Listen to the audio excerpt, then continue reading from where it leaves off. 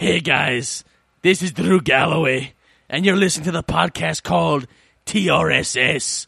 Live the gimmick. Because I sunned you. It's your girl's favorite artist, Josie's boy, and I want to congratulate my man Jay Santee on a big 50th episode. 1 year, I'm looking at least 10, 15 more. Get it right. Stop fucking up. Welcome to the end of your life, and I promise it's going to hurt. Yo, it's your boy, TRS New Superstar, signing, rap of the year. This is what we're doing here. This your guy, Fashion, and you're here listening to the regular season Sportscast. Yow! How about new? Welcome to Raw is the regular season Sportscast.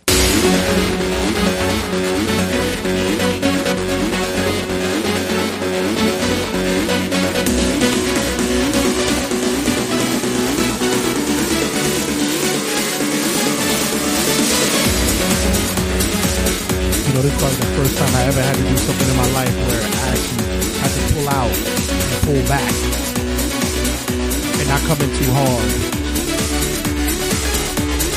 just so that something else could free up and space can open up. Did that sound a little dirty? Yeah, it sounded a little dirty because I guess I made it sound that dirty. Whatever.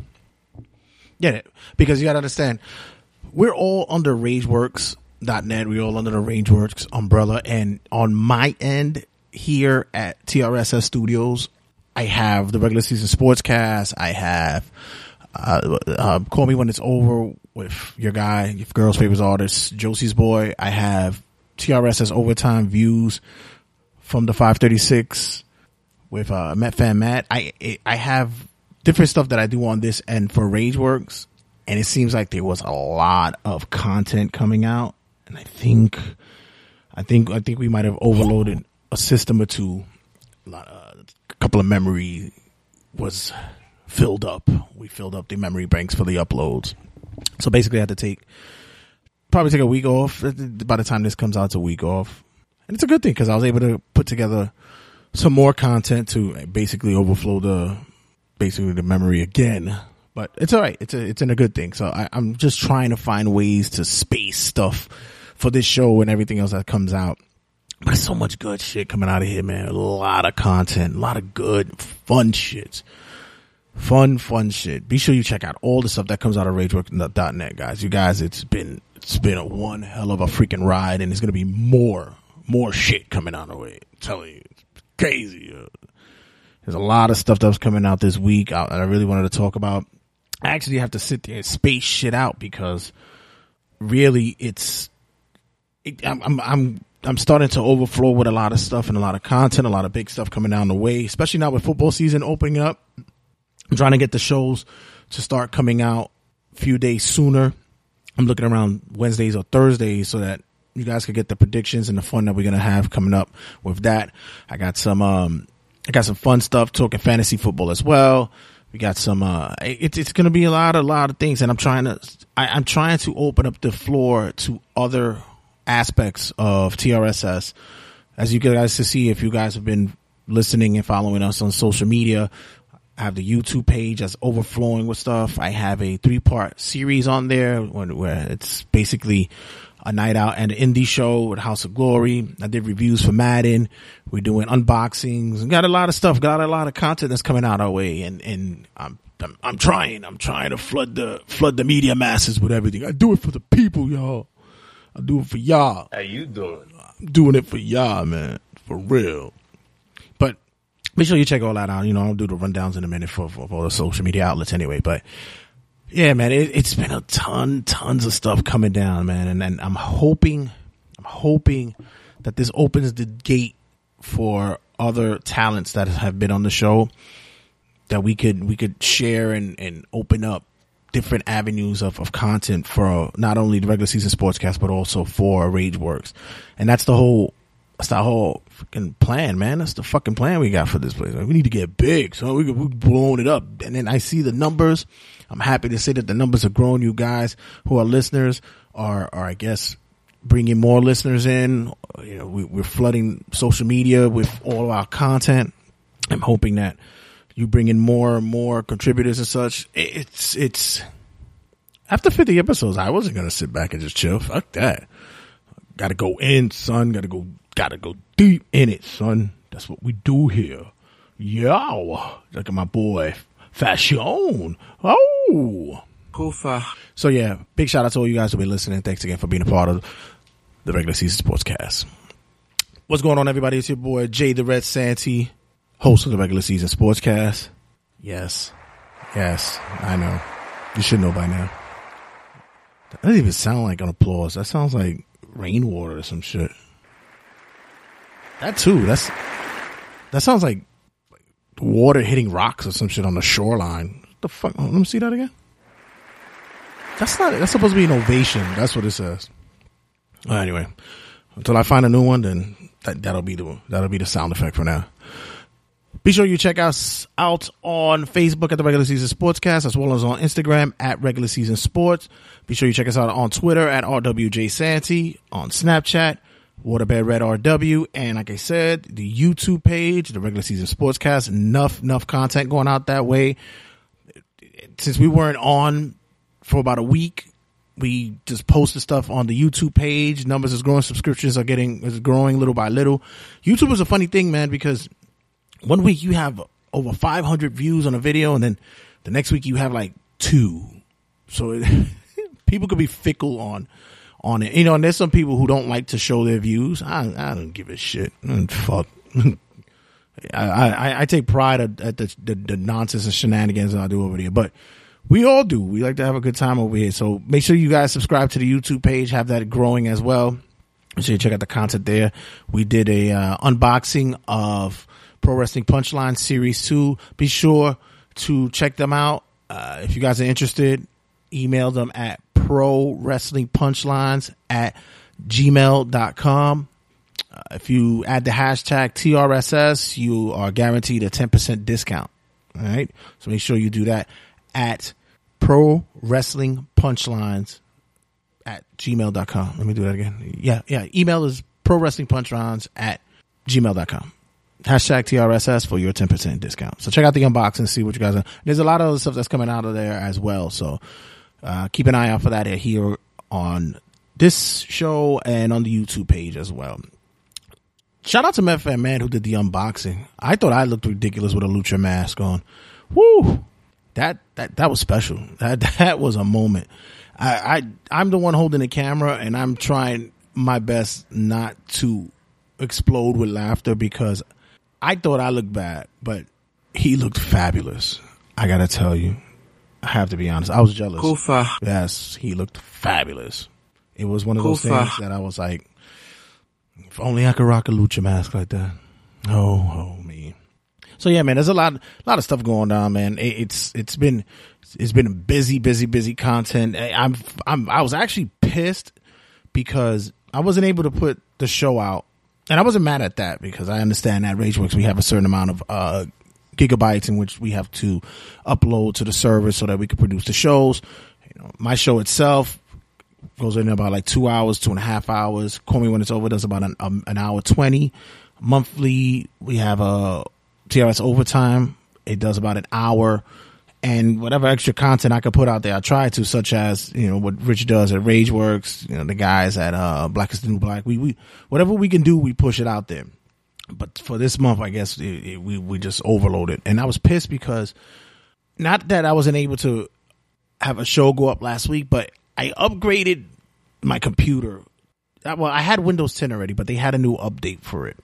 I guess with the way that Windows is now being pushed, because it's not free anymore. Now you have to pay for it. You had a year to get it for free. Now it's not free anymore. And there was a new upgrade for it. And basically it took the majority of my audio and just defragmented a nice chunk of it.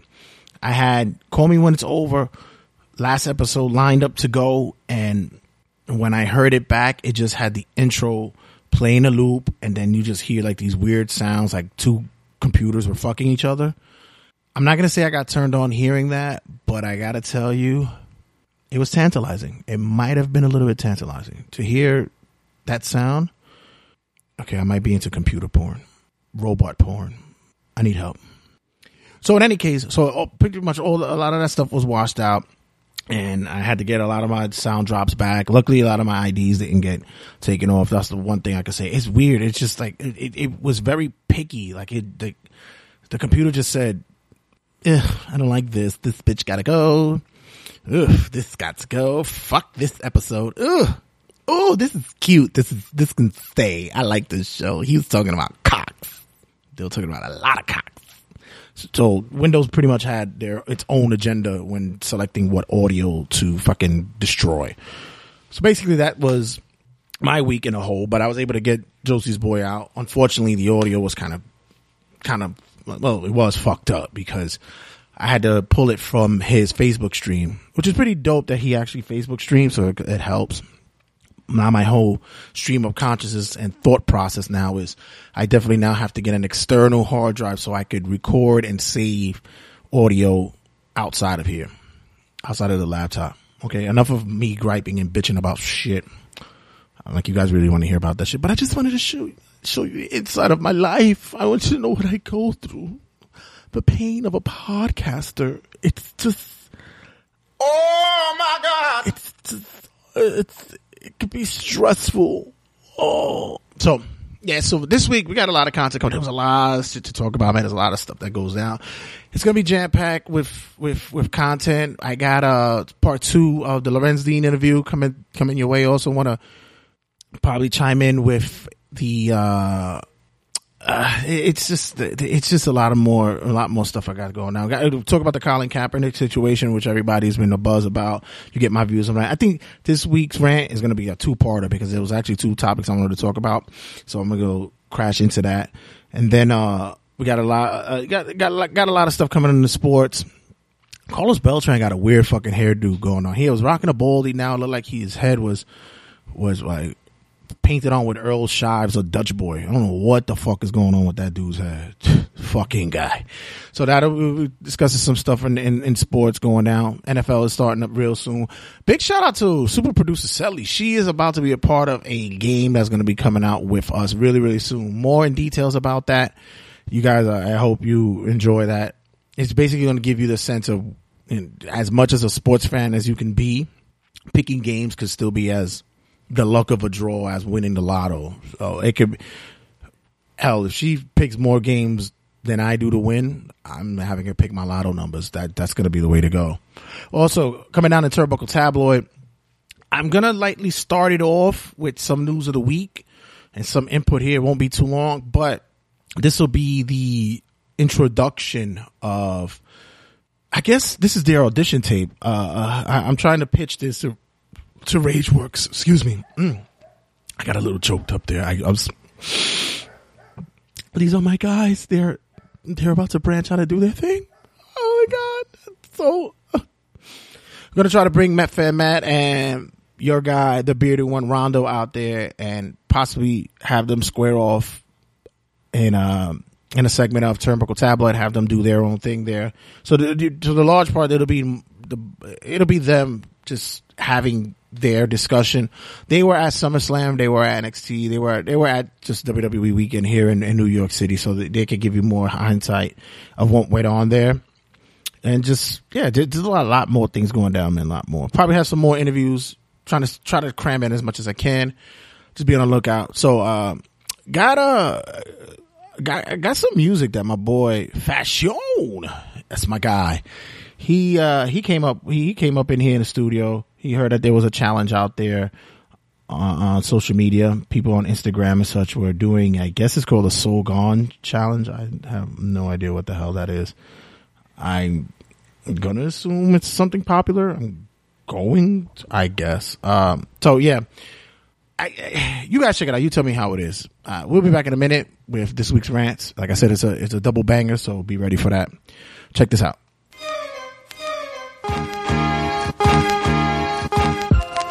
You know it's your boy Fashion up in the building, representing for TRSS, the regular season Sportscast. Yeah, Fashion coming live and direct. I heard there's a challenge out there, and there's one thing that Fashion doesn't do is back up on the challenge. So this is the So Gone challenge, so I'm up in here. You know what I'm saying? This is like double jump. I got to jump in on this beat. You know, you got your leg out and your back leg in there, and you're ready to jump in because it keeps turning too fast. But yo, Ayo, my first kiss, my first wish.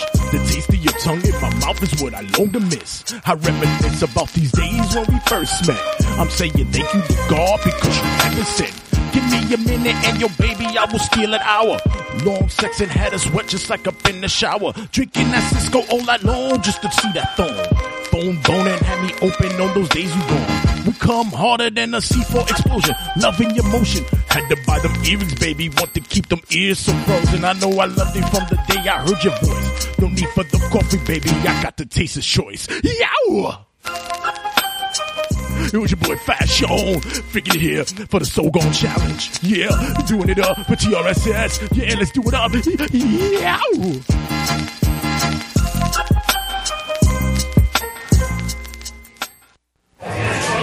This is TJ Perkins, TJP, and you're listening to TRSS. This week's rant. I'll continue to sit. I'm going to continue to stand with the people that are being oppressed.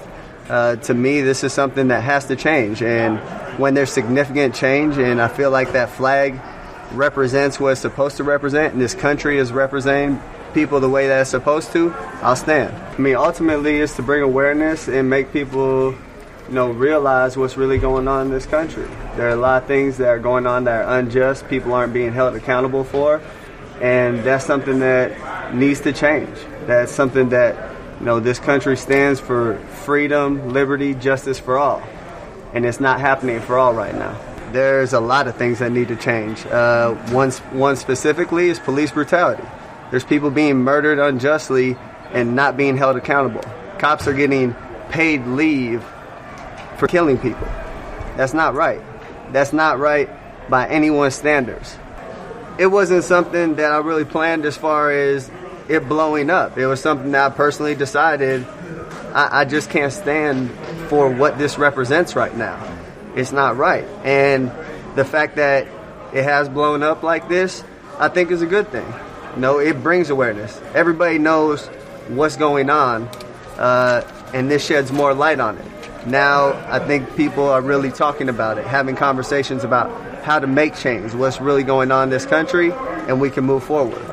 I honestly believe what people should be more offended by when it comes to Colin Kaepernick nowadays is his hairdo. He's really starting to balance that look of Sideshow Bob and one of the characters from The Get Down. I'm just saying, he's got like, he also looks like, if you guys remember Justin Guarini from American Idol, he's got that. In any case, so as you guys been hearing recently, Colin Kaepernick has decided that he will not stand during the playing of the national anthem. Mind you, this is not the first time he's done this. This is the third game he's decided not to do this. And he's making a statement on the prejudice that's going on in our country. And if you don't believe that there's a prejudice going on in this country, then you're either living in a nice cave where you get no cable, they don't deliver mail to your house, and social media is just you and your pet lizard having conversations amongst each other. Because other than that, there's a big growth of injustice and prejudice going on in this country, which I find astounding to this day, because honestly, if this was like in other countries, like say if it was in like South Africa, like how like apartheid was, and it's like just blatant, like open, I guess it'll be, of course it's wrong, but at least it's prevalent that you can see it. It's in your face, that nobody's hiding behind it. Like this shit here is, there's a lot of going on in our society. And as I want to sit there and just like turn a blind eye and say, I want it to go away. I want it to go away. Like a kid, you see something scary, you just want to turn away and dig your head into a pillow or something and just wish it'll just go away. It's not. It's really not. And we got to start looking at ways to make these changes. In Kaepernick's situation, way he is going is to make his statement. I don't think I would consider it a protest, but I think it is a statement. Now, people are saying, why now? Which I would like to know. Why now? Maybe he was affected by the ESPYs with LeBron and Chris Paul and Carmelo Anthony coming out. Maybe he's become more aware and conscious of what's going on in our society, which on Twitter, he has been sharing a lot of socially conscious stuff. It hasn't been very football related. It's very, very related to what's going on in the news. And I'm glad that he's doing that. And then a lot of people are out there just like, oh, you were making X amount of dollars and you're just bitter because, you're not the player that you're supposed to be. And this is the thing. It's like, no. We got to come to an understanding with something. Okay. To some, it may be considered, the spoiled brat syndrome.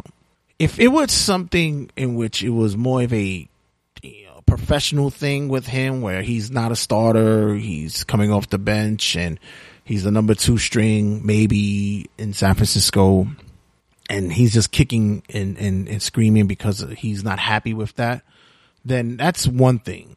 And he's just using this as an excuse to be seen and recognized. That's one thing. But I don't see that being this situation. This is something totally different in which we need to start making more of a stand of what we believe in. Now, is he right? Is he wrong? I don't know. I'm going to be the one that can say, I don't know.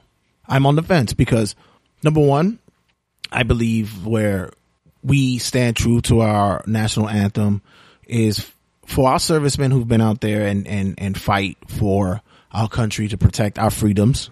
That's a way to honor them, which is understandable. I have family who've been in who's in the military, who are veterans. Shout out to my cousin Jose, who served this country well, and I'm very proud that he did that. And I have, friends. Black Mac is a vet as well. Shout out to him. Thank you for serving us.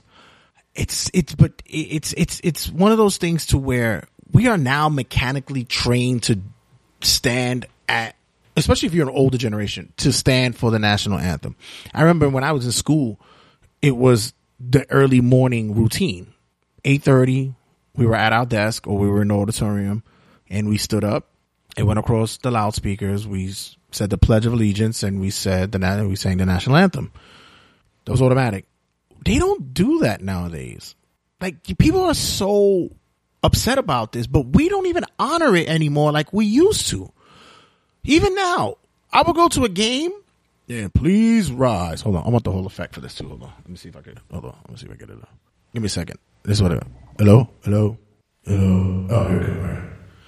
So it'll be, please rise for our national anthem. And most of the people who stand up are still on their fucking cell phones. They're taking pictures or video of us doing the national anthem. They're not even doing it. I to be totally honest, I'm not doing it either. I'm not.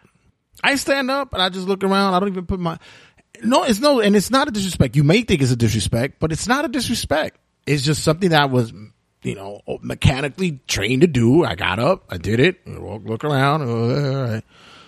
And that would be it. The same could be said about individuals who, here's another one.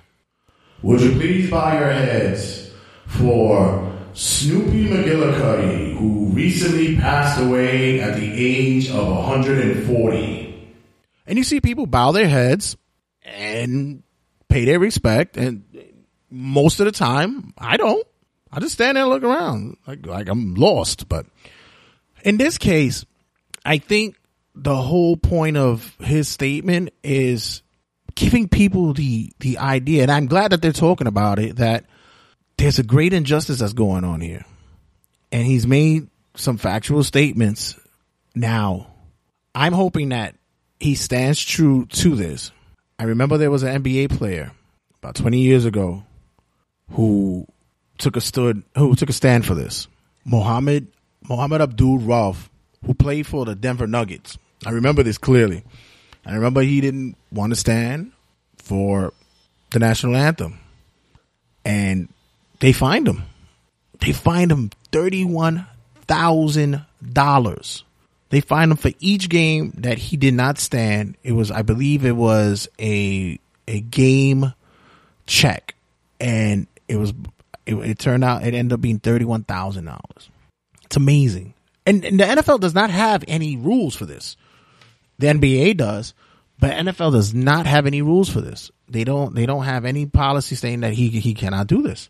Now, coaches could have their own rules and You know, you can say you stand with the team, but no grandstanding. If you have this belief, do it in the locker room. Wait till the national anthem's over and come out the locker room. Which I can understand that because you know, you don't want any distractions, whatever. That's understandable. But this is something that needs to be expressed and talked about, and I think that I'm glad that with the way the social media is now, I'm glad that this is a topic that needs to be aware. And to be honest, I always said standing for the national anthem for me should be optional. I don't believe that it should be something mandatory for us to do. I really don't.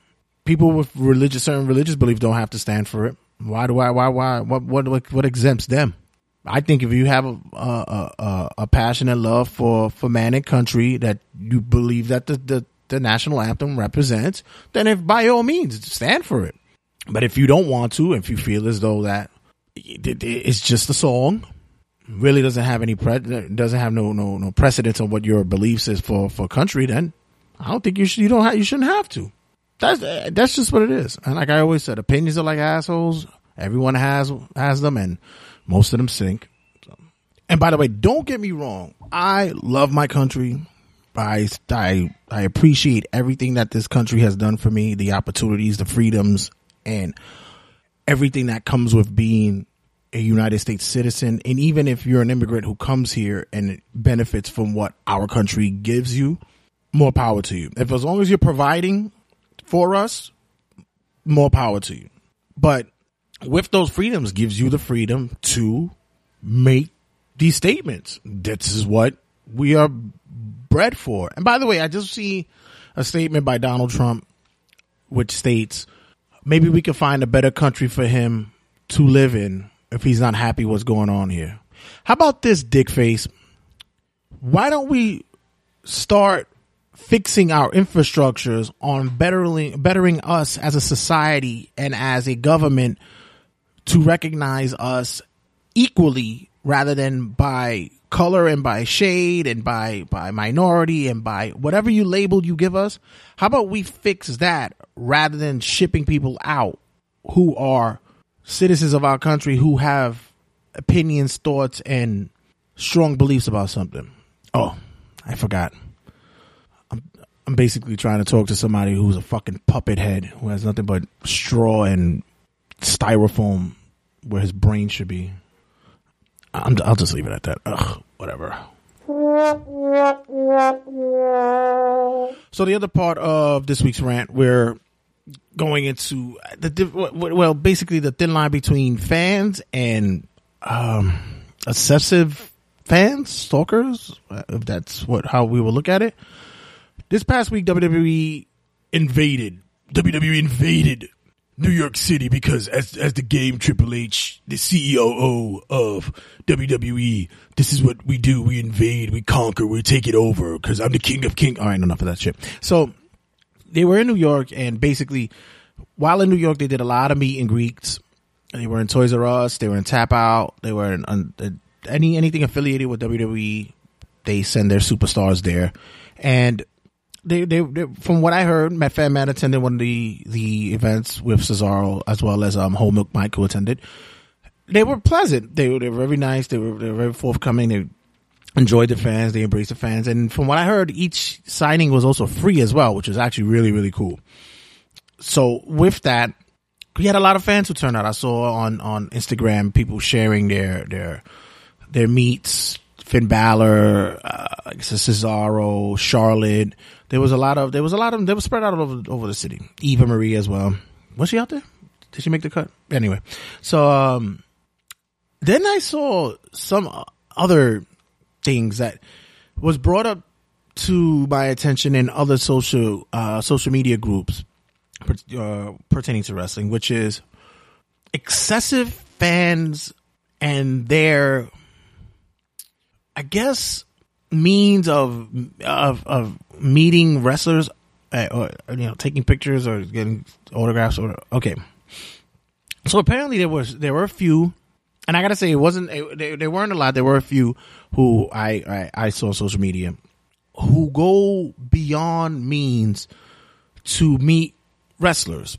They get them at airports. They get them at hotels. You basically run up on them while they're in the middle of a meal or something of that magnitude. And okay, this is all right.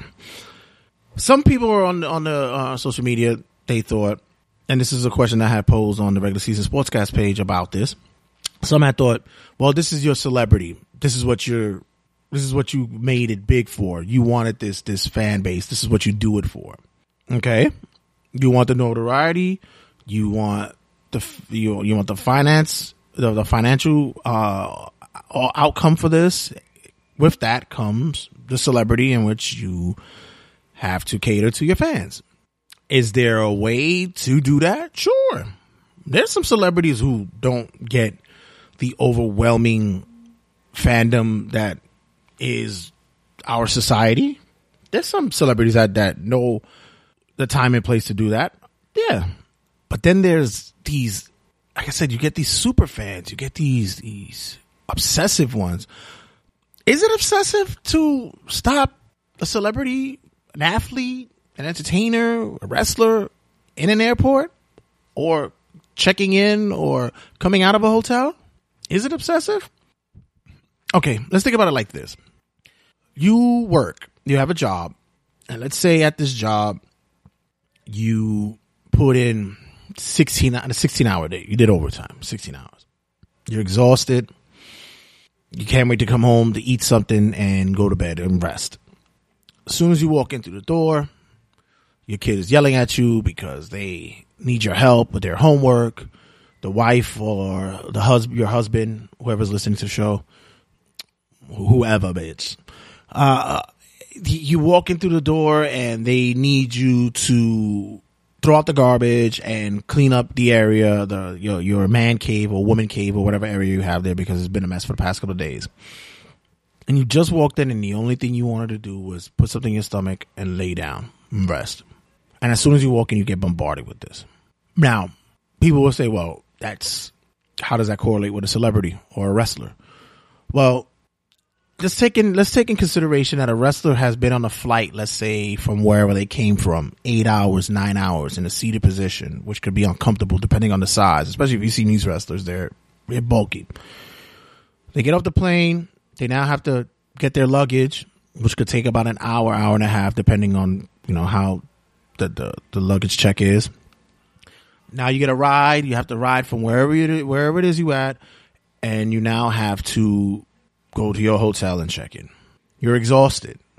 Your body it needs to shut down. Even when you're coming off the plane, your body's exhausted because you've been in a seated position. Hell, if some of these wrestlers, if they don't even take a plane, that they're driving from somewhere, they're on the road for 6, 7, 8 hours straight. They're exhausted. They just want to, and you're running up on them to take a picture or get an autograph. And then they don't want to be an asshole about it because then if they tell you no, now you're lambasted in every news media outlet as you being a dick. Oh, I tried to get an autograph from AJ Styles, but he told me no. Oh, he's a dick. What a fucking asshole. I'll never root for him again. Like, you just came home from work. You're tired.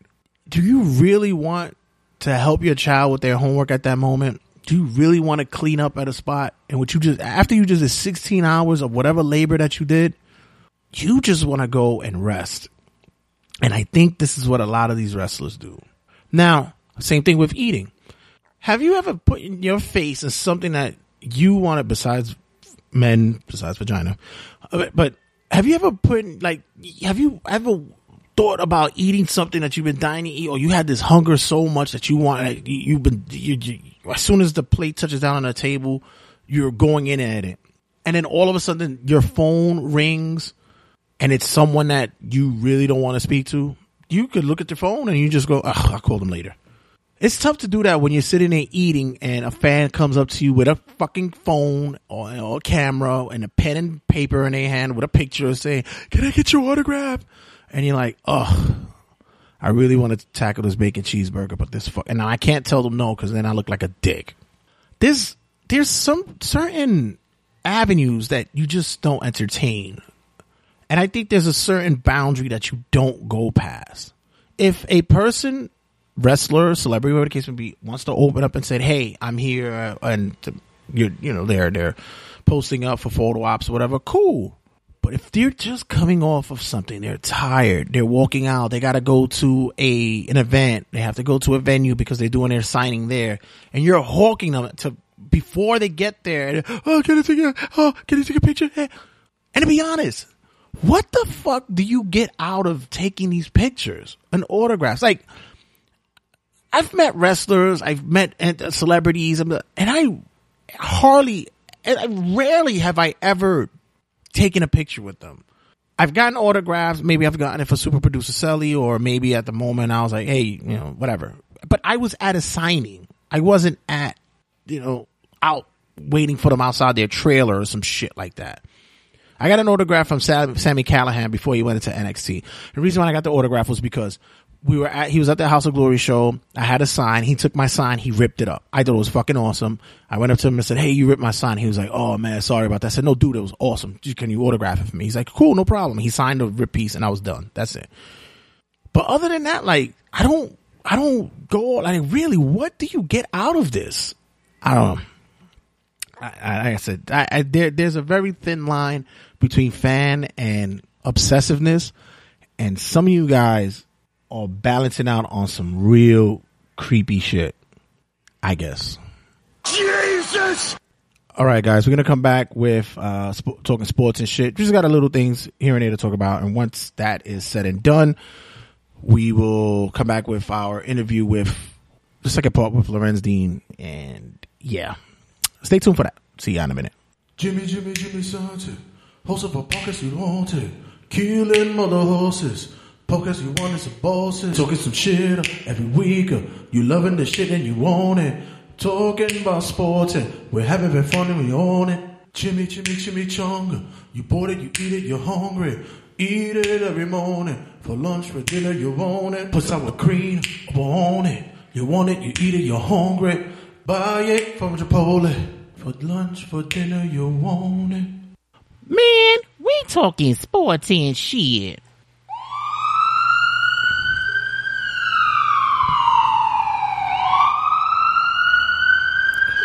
Well, if you don't know by now, the sound that you hear is the sound of an ambulance, and that basically tells you that someone is hurt. And in the NFL, 2 big injuries occurred this past week. Sorry, Cowboys fans, but it seems the curse of Tony Romo has hit again. This time, yeah, it doesn't look good, especially when you break a bone in your back. I mean, honestly, shit like this only happens to Tony Romo. He really needs to, instead of just like shoulder pads and a helmet, he really needs like styrofoam, bubble wrap, sponges, everything. He needs to be covered with any protective gear he could. I got to give it to him because at least he's a quarterback that goes out there to play the game. He doesn't pussyfoot and play half-ass football. He plays full on football as a real man's man should. Then the other weird injury was Teddy Bridgewater from the Minnesota Vikings. He got hurt in practice on a drop step. They said the injury is so bad that they heard his leg pop. Players were throwing up on the sideline. Some of them were just like in shock. Some of them were in tears. Torn ACL, broken. He did everything, out for the season. That's remarkable. It's a shame too to Teddy Bridgewater, who was looking to have a big year coming off of what a season he had last year. Minnesota was prime and ready to probably be one of the front runners in their division. So yeah, that fucking sucks. Thank God I didn't pick him for my fantasy draft. Woo. Oh, hell no! Tim Tebow, the man, the originator, the legend of Tebowing, has now seemed to expand his field. I think Tim Tebow made that sound. And it seems as though that he wants to begin playing baseball. The man who's played baseball in high school and in college has really set his sights on the MLB. And there's some teams who are showing some interest. There's a few, and maybe one who has already possibly declared Tebow for some minor league work It has not been named yet. Hey, have you seen the guy lately? The guy's been working out. He's in good shape. He's still in prime athletic position to be a part of something. I mean, football may not have been the full calling for him, but let's just say in simulation, the guy hit a 430-foot shot. Somebody's going to need him. And I will not be surprised if it would be the Mets. Jesus, that thing is like a mass unit over there. Everybody's fucking getting hurt. The fuck? Kufa. Now, there's a video going around with my guy from the New York Giants, wide receiver Odell Beckham Jr., which is causing quite a buzz. Seems as though he was in a hot tub with a bunch of dudes. Then guy was singing Sexual Healing, and some other dude comes out of the water from underwater. Check it out on social media. It's there. Believe me, it's still going around. It's not really news. I just thought it was interesting. I do have one thing to say.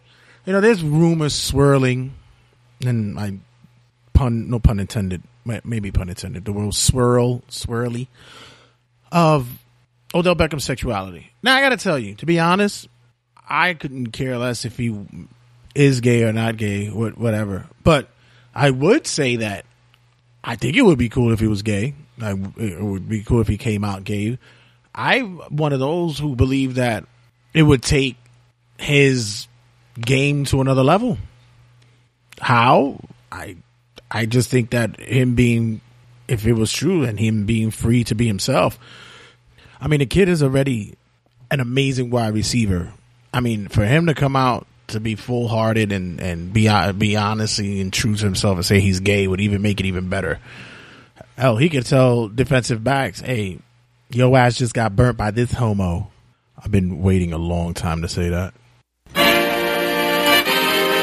She loves daddy. He thinks she's funny. It's game time with Jay and Sally. All right, so coming up in the next few weeks, we're going to have a little game, a little contest between myself, Sally, and who he said?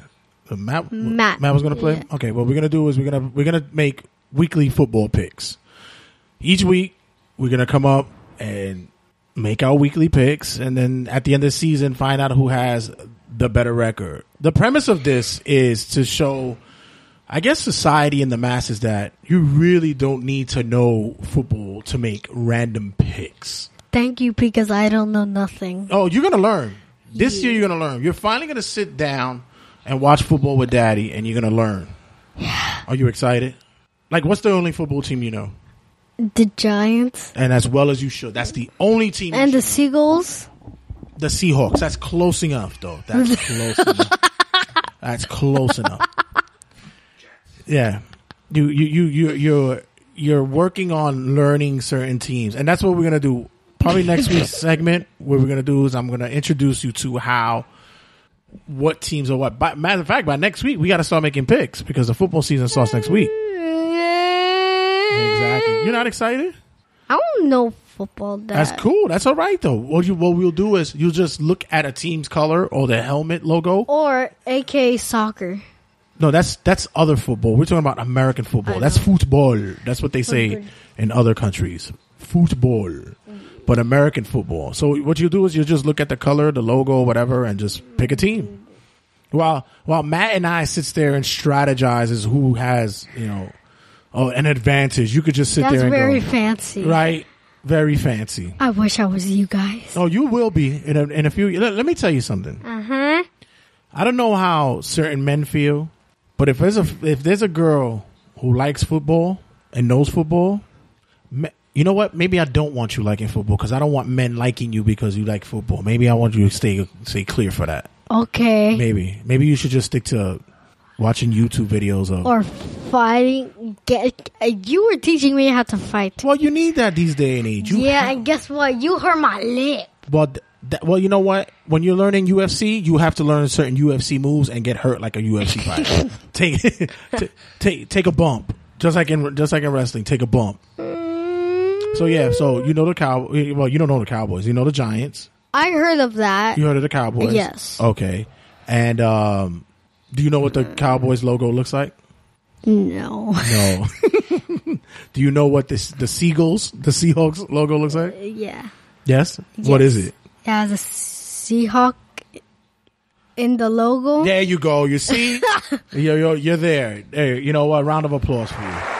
There you go. Thank you. So we're going to start next week. What I'm going to do is I'm going to start prepping you for this week to show you some logos and stuff so you know who's what. Are you nervous? Yeah. You shouldn't be. Let's just say this. If you beat and a you banana? win, no, not a banana. If you win and beat Matt and I's season banana? record, would you like a prize? Yeah. What would that be? A banana. That's expensive. That's a lot of money for. I don't know if I have that in the budget. TRS. You could create a banana tree. That we'll look into that. We'll see if Rich at Rageworks could put that in the budget. We'll see that. But no, seriously, what would you want? A puppy it is. Yeah.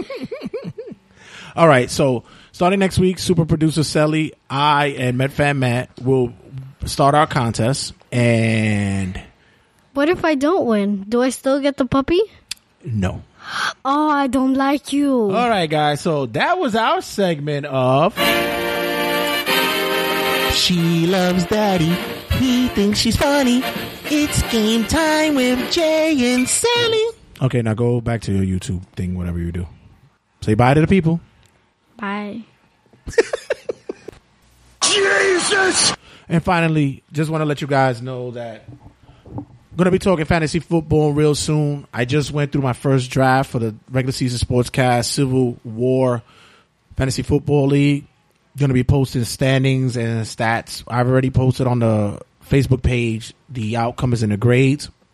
I also have another league that's coming up. I'm actually drafting on Friday, this upcoming Friday. So I'm kind of eager for that one because that's the one that's for the money. It's big money over there. So I'm gonna give you guys a rundown on what happened there. And then next week we'll discuss just basically general rundown. We had the Keith come in and gave his views on his take of fantasy football. He was said pro of the topic, so which I still understand how motherfuckers consider themselves pro of fantasy football when it's just the luck of the fucking draw. I have better luck playing Madden than I would with fantasy football. I think I've won the playoffs once in fantasy. But, this could be my year. Fingers crossed. Whatever. So, with that being said, oh my God, it's going to lead into our second part interview with Lorenz Dean. Be sure you check this out and make sure you give us a listen and be a part of Pro Wrestling Punchlines. That's the collectible set in which Lorenz Dean is helping to spread to the masses. You guys can get Series 2. Series 2 is out now. You can look at the unboxing on my YouTube page at the Regular Season Sportscast. Look at the unboxing. And you guys be a part of the next series. I just got a sneak peek of what's going to be in Series 3. It's actually pretty original. I'm not even going to say it because I've been doing the unboxing or, these guys. Be sure that you, when you email at Pro Wrestling Punchlines, Pro Wrestling Punchlines at gmail.com, Pro Wrestling Punchlines at gmail.com. Make sure you attach TRSS for your discount. Make sure you do that. Any case, whatever's going to be in this next box is going to be pretty interesting, and it might be sexy too. That's a little teaser for you guys out there. It could be sexy time depending on how you like your stuff. Hoofa it is. So make sure you check them out. Pro Wrestling Punchlines at Pro Wrestling Punchlines. I think that's going to be their Instagram soon. Yeah. Just be on the lookout for that. I'll tell you that. But Pro Wrestling Punchlines at gmail.com. So be sure you check out the second part of Lorenz Dean going in on a certain New York City promotion. I'm not going to say who, but it kind of rhymes with beer fun. Yeah. All right. Just check it out. It's coming up. Check this out. TRSS, the interview. Yeah, and like I always tell you guys in regular season Sportscast TRSS, I always tell you guys I always shoot the shit real, and I'm honest with whatever comes out of my mouth. If I don't back your shit, I won't promote it. this is something that's legit stuff. I did an unboxing for him. Oh yeah, got a few views from it. Once again, this guy is being humble ham right now. And he'll tell you straight up the back. If I knew his shit was garbage, I would tell him, yo, I'm not promoting that. This man's stuff, and I know this for a fact because I've heard it from other people, not that I know personally, from people that purchased the product because they seen his unboxing. They said they witnessed this man's unboxing. They said they're interested in the product that's involved in this. So kudos to you, Mr. J. Santee. Oh, no serious stuff. You helped me out big time with this, and you also contributed to the very first sellout run of Pro Wrestling Punchline. Nice. So now we're going to start our very first legitimate official run, August 26th. Even though that first run that we did that sold out was, and aren't you selling some at House of Glories? That's another thing. You know what? Promote it. Guess what? Promote it. Guess what? I'm gonna try to hide this. I'm gonna slip it to Jay Santee because just like everything else, this man's hands is like gold. So I'm going to let him have it and present to everybody the box on how it will look for House of Glory. Keep in mind the black box. What's inside? Come to House of Glory August 19th and you will find out at Club Amazura. Might have some surprises in it. Oh! Who would ever think that Lorenz Dean would ever be promoting House of Glory? And let's get to that in a minute. So you had the trainer, and you also didn't you have Zab Judah's father as your trainer? That's what I was about to get to. Zab Judah's father was my cornerman. Anybody who knows pro boxing, they know Zab Judah. They also know his father, Yoel Judah. Yeah, Yoel Judah was also my cornerman for that fight too. So now it's a humbling situation when you're doing stuff like this, right? And you had success because that night you had a good crowd. Listen, good crowd, but let's be honest. I don't want to front on the gate. Like I don't want to put the numbers out there, but I'm not. And like I tell you guys, I'm not gonna shine a pile of shit and make it gold. I'm gonna tell you real. Mm-hmm. No, he had a legit gate. I was surprised. I was like, who the fuck came to see him? Oh, I get it. People want to see him get his ass whipped. But you have to be honest with me here. Yeah. There was a nice wrestling fans. I love you guys. I'm gonna be honest with you. There was a nice lineup. There's some nice amateur boxing that night. Yes, but don't get it twisted. I'm gonna be honest with you. When I first came out as a wrestling talk show host, I targeted a couple of people, pro wrestlers and you wrestling fans. Yes, I did target you guys, but at the end of the day, you guys actually stuck around and listened to me. I came out of nowhere, no credentials, no nothing. You guys opened up your ears, listened to what I had to say, whether you liked it or hated it. That's fine with me. But at the end of the day, you was like, who's this guy? Who the hell does this guy think he is? You gave me that opportunity, which led to me stepping in the ring, which also led to a decent crowd coming to. Well, I'm not saying coming in support of me. I'm not gonna. But they're coming to. I'm not gonna sit there and overhype it. Yeah, and say, oh, they came for Lorenz Dean. But there was a legit crowd, and let me just say that any chair that was put out there was a seat for it. So you could take it what it was. It could be 10 chairs. It could be 100 chairs. They were there, and it was a great night that night. And shout out to the wrestling world, honestly, because even though I was participating in a boxing arena, but you want me to be honest with you, it was a lot of wrestling fans that actually came out. Did you miss wrestling during that time? That kind of gave me a heads up, like, ugh. So what you love boxing, but dude, not for nothing. So what led you to Voldemort? Harry Potter. What led you to? Since you made the video about it, right? I might as well just say the name of the promotion. We won't mention a name that can't be named or Voldemort. But what led you to Tier 1? Like how did that what brought you into that? The promoter by the name of Dennis Long.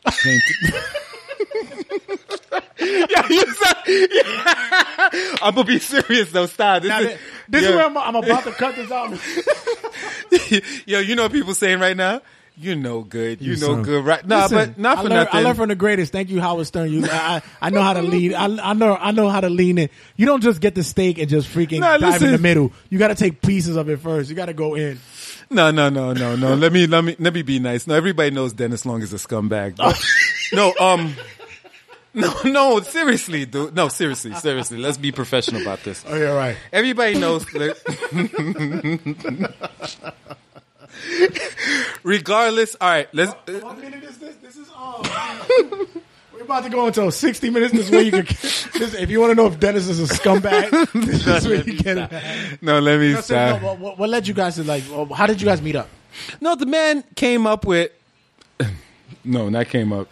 He presented a seemingly. How? But like, how did you guys like link up? Because I know. Oh, this was by accident. Yeah, I was working out in the gym. No, because I know he was a hang around at House of Glory. Oh no, and he was. Dude, he came in as like I said. This and I'm just like I said. I'm media. I don't really know. You see, this is the part where this is the part. No, but where, just remember, this is from what I hear. This is what I pray tell, and this is what has been said already on media by Brian Excel and such. Mm-hmm. They met up and they had their indiscrepancies during it, and finally they let sleeping dogs lie, and he became a part of House of Glory. He came in the fold. Now, me being House of Glory regular, #regular, shout out to all you have regulars out there who's been with me since day one and my peoples out there. Shout out to Josie's boy, Superstar Selly. We've all been regulars there from early on. We've been regulars with House of Glory now, and just because we're fans, just because we're there at the show, doesn't mean that we don't hear the grumblings and the inner goings. Yeah, it's even better for me because I proclaim myself media. Once I get a pass that says press, I'm in the media, bitch. And there's nothing you could do about it. Nothing I can do. You can't do shit. So no, but I get grumblings about it, and I hear from hearsay, whatever the case may be. Right. I get the grumblings from him. So I'm like, oh, okay, whatever, and. I didn't hear from you for some time. It had to be some time. The calm before the storm, so to speak. Not even. No. Oh no, you didn't even get that heads up. No. This was when before you started linking up with Tier 1. Okay, got you. So I hear about Tier 1, and honestly, I was intrigued by it before I even know that you were tied to it, because you didn't even tell me you were tied to it. I was intrigued by it. And I was like, okay, another indie promotion in New York City, because this is what we need. We need growth. And even if it's competition, we've always said is healthy. But there's a tact to it. So I was like, okay, Tier 1, I give it a shot. Nice logo, likes being or whatever. Okay. So we finally linked up. We were, you slowly but surely told me behind the scenes what was your connection to Tier 1. Now, did I have my head down when I said no? Let me stop. No. Honestly, we're joking. We're laughing. We're having a good time right now. You had a dunce cap on. But no. Let's be honest. You see, I'm not the type of person because things go sour, I start inventing other things. No. If you listen to the last time I was on Jay Senti, I was pro Tier 1. Yeah. I have my head down. I was proud. I was, But you did. You did diminish your role in it. Because it made it seem as though... Wait, okay. You felt like being a professional, be honest. No. Without me saying it, in the back of your head when I left this podcast, when I left your presence, in the back of your head you was like... He didn't give me everything. He didn't give me everything. Thank you. Amen to that. And I'm going to be honest. I felt the kind of way with it because of our relationship. Right. And I'm not going to sit there and sugarcoat shit to say like, everything that everybody does is pro. Because I've come on House of Glory... I've gone to House of Glory shows, and I've gone on my show, and I said, this show's not good. Right. And I've written it even before I had a podcast. I've gone on, and I've written it for RageWorks.net, and I've said, I'm not happy with the show. I'm not... What's the reason why I asked you to promote this? What did I tell you? I said, I know you. Whether it's good or bad, I didn't even want to tell you what's in it. I wanted you to experience it live because I know what you feel. You're going to say it right there on camera. And I'm a straight shooter with it. So... When you didn't give me everything what it was, you felt like you was robbed. Well, because I found out later on, like I said, the Gremlins go out and get it. The Gremlins get it for me. Much love to all my TRSS Gremlins. Listen, I got love for y'all. Y'all love to give me shit. You see how he's bashing on me right now? He's not even giving me an insight to who his Gremlins is, but there you go. They wouldn't be called Gremlins if we knew who they were. Let me tell you, when I was a kid, they used to call me Gizmo because of my googly eyes and all that shit. Shout out to all my Gremlins that go out there and get me info. Keep it love. Keep it love. Make sure you give me those messages. Hit me up on my Jay Santee or my personal if you know me, If you got my personal, then you definitely give me info. Anyway, I got it from my Gremlins that you were not giving more detail. It was more sugar coated that you were promotion. And I know you was, be honest, you was pissed. No, you knowing me, you're like, but I knew what? I knew it ahead of time. And I was like, this son of a bitch ain't even fucking. I said, you know what? Okay. I was like, okay.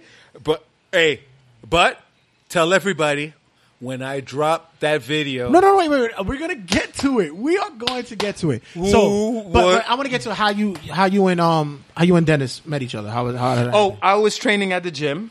That's right. And you better keep that body tone. And wait. He was with somebody else who trains at the gym. You said this in the video, right? Huh? You said this in the video, right? Oh, no, I didn't say this. Oh, okay. No, this is all. Listen, I'm here not to talk about the old. This is why I told you, Jay Santi, not for none, since we started talking in parables, if you don't mind, after the show's over, to the people that don't know. I don't know. Like I said, I don't know. No, I got you. I know in the video you talked about, and check him out at Lorenz Dean's. Go to his Facebook page. The video's there. Get him more views, and not because he's a whore for it, because he can be, but but for honesty, is because if there's anybody like to do business with, and I do, and I'll explain it during the 50th episode. It's, you got to understand there's cutthroat, there's professional, and then there's straight up real bullshit, like real behind the scenes, real bullshit. Cutthroat is one thing where you could get to a person and be like, yo, this motherfucker's gonna really get your game out and fuck you up. And there's just real bullshit. And this happens in any genre of business. Of course. Regular 9 to 5. But name it. But the reason why I'm saying this, and like I said, it's not because I'm taking sides, because I don't take sides. I've even opened the floor. I've even said, I said, I would get Dennis on the show. I would like to hear his side of it. And like I said, for any promotion that wants to have me review their subs, send me shit. I don't care. I want to review it. I'm not just an HOG guy because I've been there for a minute, because I bashed HOG myself. I've said it on air. I don't care. And I've gotten respect for it. But for you, I need for people to understand that you came genuine with it, because this is not what you usually do. A lot of people, you know, it is. The thing is, I didn't even want to call it that, but I just said that just in but case, it is, though. whatever, if they want to call that. But people was targeting. It's like, what's up with the facial hair? And I'm like, I'm gonna tell you something. I didn't come. I really didn't come. I didn't even come as Lorenz Dean. I just came as an individual who had to let something out that was on his chest. It's as simple as that. You know, at the end of the day, every other thing that I've done before that, I guess you call it a gimmick or whatever the case may be, there was some truth behind that. Don't get me wrong. But for the most part, it's a gimmick. At the end of the day, it's a work. But for this particular situation, as far as what that I let out, that took a life on its own by itself.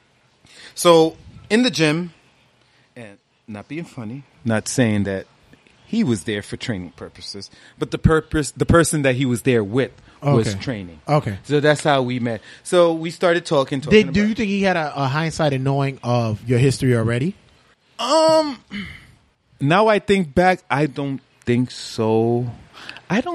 Listen, you want me to be honest with you? I mean, to be honest, I really don't think. You weren't ringing bells, but you were known somewhat. Look, because remember when Pro Sam was coming up, HOG was coming up. The only thing that we really had in New York City, are we on? Yeah, we still on. Okay. The only thing that we had in the NYC scene was, I'll get to it. Don't worry about it. It'll come to me. The only thing that we really had I only care about the podcast. We're rocking and rolling. Sorry, fans who was viewing us, but at least you get to still listen to us. So that's the most important thing. The only thing I cared about in the the NYC scene was, the only thing I knew about was like Johnny Rod's Doghouse was still doing theirs little by little. Look, listen. ICW. Can I ask you something? ICW was the big thing. Can I ask you something? And I'm going to speak in parables right now. Anybody who knows the real side of me knows that I don't speak in parables. So this is half gimmick, half a shoot. Jay Santi, I would like to ask you, when we actually did the actual first, let's say the first show. What, first interview or the first interview wise? Oh, the podcast for him. Podcast, yes. Did you feel like it was a gimmick that I was putting on, or did you feel like that? Happy. You know why? Because I know at the end of the day, I know you know me personally, so I know you. Yeah, I know at the end of the day, you come out. You'll Right. come out. And sometimes it's pricking and prodding, whatever the case may be. You'll come out. And I like that. I respect that. I respect that because there's certain individuals that know that for you to open up, you got to pull back the layers, which I Right. get. And Right. Lorenz Dean is the layers. Like I would never give your real name out. I would never do that to you. Well, I did it myself. Yeah, that but one I time. still wouldn't do that. Like I still wouldn't do that. But I still don't even know what the fuck your last name is. I'll tell you when we get over here. You probably told me and I forgot. You know what's funny about the wrestling business? It's funny, like we know each other by our gimmick names, but then down the line when we become close to each other, we actually introduce like, oh yeah, by the way, my real name is such and such. So it's like, okay, Jay Santee, no problem. Exactly. my He's like, yeah, sure, Lorenz. And I'm so backwards that I have a Jay Santee Facebook page and I post everything by my fucking real name because that's where I get my bigger fan base. Anyway, but when you met Dennis Long and So- the gym, well, so like you say, you don't think he knows you from Yeah, because he didn't know me for the stuff. He only knew about me from what people said, like saying that, oh, I was just being used there just for ticket sales and whatever, blah blah blah. Do you think that's what it was? Were you naive to believe that that's exactly? No. No, because guess what? Something he didn't know. I was pushing majority of the tickets, so I guess I was using myself. Yeah, I don't know. Listen, but that was the side of me. Now I'm going to let the cat out the bag. So by me letting the cat out the bag, I have to change my whole game plan on protecting myself. This is something I do. Being naive in real life kind of is almost a gimmick. Not almost. It's actually We're all marks. It actually is a gimmick of Listen, mine because I need to know where you're coming from I listened and to a how video far from you Al will go. Snow, and at the end of the day, the reality is we're all marks. Dude. And we all mark out for ourselves. Dude. And that's what we're supposed Not for to nothing. do. Shout outs to Al Snow. I did a seminar with Ron Simmons and Billy Gunn. Actually, Billy Guns was the star of the show as far as for doing the seminar. But not for nothing. Big shout out to Al Snow. Al Snow. You did put something in the drink. Big shout out to Al Snow, and I would love in the near future. And I think, you really do. And I You think by really me saying that, And and I not wanna for nothing, pick your I don't fucking care. brain, too. I don't care if other promoters jump on it because that's smart business. I would still jump on it regardless. But I think Al Snow should definitely be used in a seminar fashion more in the New York area because this man has a lot of freaking stuff to offer as far as knowledge-wise in-ring experience. Yeah. Oh no, please. The man. So, by the way, if no other promoter was going to use him, guarantee eventually down the line he will be part of Pro Slam and World. there's a few that I would sit there and I would like, there's guys I want to get, but. Al Snow definitely underrated. Yeah, underrated. And like I said, we're all marks for ourselves. We're all marks, and that's what it is. Yes. That, regardless of what it is, who's a mark, we're all marks. That's what it is. Because at the end of the day, we all want somebody to draw to us, be it relationship, professional, whatever. We all want the draw. So the draw came. You guys met each other. We met each other. He discussed to me a vision that he had. I'm not going to sit here and say I came up with the name Tier 1 because obviously I didn't come up with the name of Tier 1. But once again, to show you it's not a freaking gimmick about me loving pro wrestling, I decided to invest in somebody's dream. And the fact that I decided to invest, I'm saying dress, Jay Santee, stop poisoning me. The fact that I decided to invest in somebody else's dream doesn't make me a sucker. It shows that I love the sport of pro wrestling in general. Thank you. So with that being said, I love this idea. I said, hey, you know what? Somebody invested in me when I first came up with that idea. So why don't I pass on the good tradition to him? So guess what? I decided to invest a couple amount of money, dollars, I'm sorry, like this amount. But anyway, that's without being said. And decided to invest. Things started moving smoothly. Made a couple of purchases, like I said before.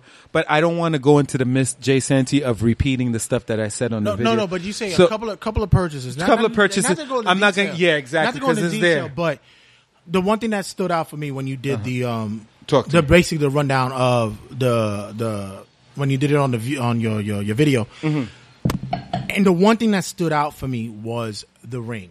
Right. The ring, because there's one thing, like we just said early on in the interview, was your love for wrestling and your love for boxing. There's no complacency when you talk about the detail when it came about that ring. And you you called me numerous times. This is the dead giveaway. Look, let's be honest. I did not have to show proof, as far as document proof in the video, to let you guys know that I was telling the truth. At the end of the day, if I didn't have any documents proof, I know for a fact that there would have been there was probably just 2 or 3 other videos that followed up after that. But I know if I never showed any document proof to put the official stamp on it, there would have probably been, and I'm not exaggerating, at least 10 more videos to say, no, that guy is legit. As a matter of fact, if you don't believe me, look at him doing boxing promotion. Look at him. So why wouldn't he invest, if he's going to invest in a ring, not saying solely a wrestling ring or not saying solely a boxing ring, why wouldn't he invest in something that could transform into his liking depending on what he decides to do? So that's the thing, Jay Santy, that, you know what I'm saying? That's why, even though I showed what I showed, just to put the stamp on it, because at the end of the day, all right, the truth is out the bag. I know I talk a lot of crap to you guys. I know. But that's what you are. And I'll do it after, and I'll do it tomorrow and the next day after that. But the truth is this. I know that I first started in the business with no background, no history. I came out of left field, out of nowhere. Right. Was lucky enough for you fans to actually, out of curiosity, say, who the hell is this guy? With that happening, everything else transpired, which is fine. Then I started stepping into the ring, started being a talk show host, said the wrong thing to the wrong person at the right time, and thus started my career as far as being a wrestling promoter. But you do tier 1. You guys started off. We started tier 1. We did the first show. I invited the people that I still was connected with, as far as a lot of people. Which was the fan base that I felt I knew that I still had connection with from Pro Slam, and I brought them into tier 1. I am always shocked because there's a lot of people that, and not shocked in a negative way. It's more of a shock that you rarely see a lot of people who have support for somebody, and you have people who came out and supported regardless of the situation. They came out. I wasn't at the first tier 1 show. I saw videos of the first tier 1 show. And when I first saw it, I was like, okay, this is the way that an indie show should start. That's it. This is how it should start. So I don't want to go into full details about what the digression of what was going on with it. I want to go to where I'm gonna be honest with you, and I'm not what was the hindsight that you started noticing this might not be the better investment? Oh, it's real simple. After the second show, notice I said after the second show. After the second show, remember key numbers when I start speaking. Number 2. So why are you focusing on numbers? So pay attention to 1 and 2. What was the crowd like in 1 and 2? What was the crowd like when 3 came along, when I officially said that I wasn't physically there anymore?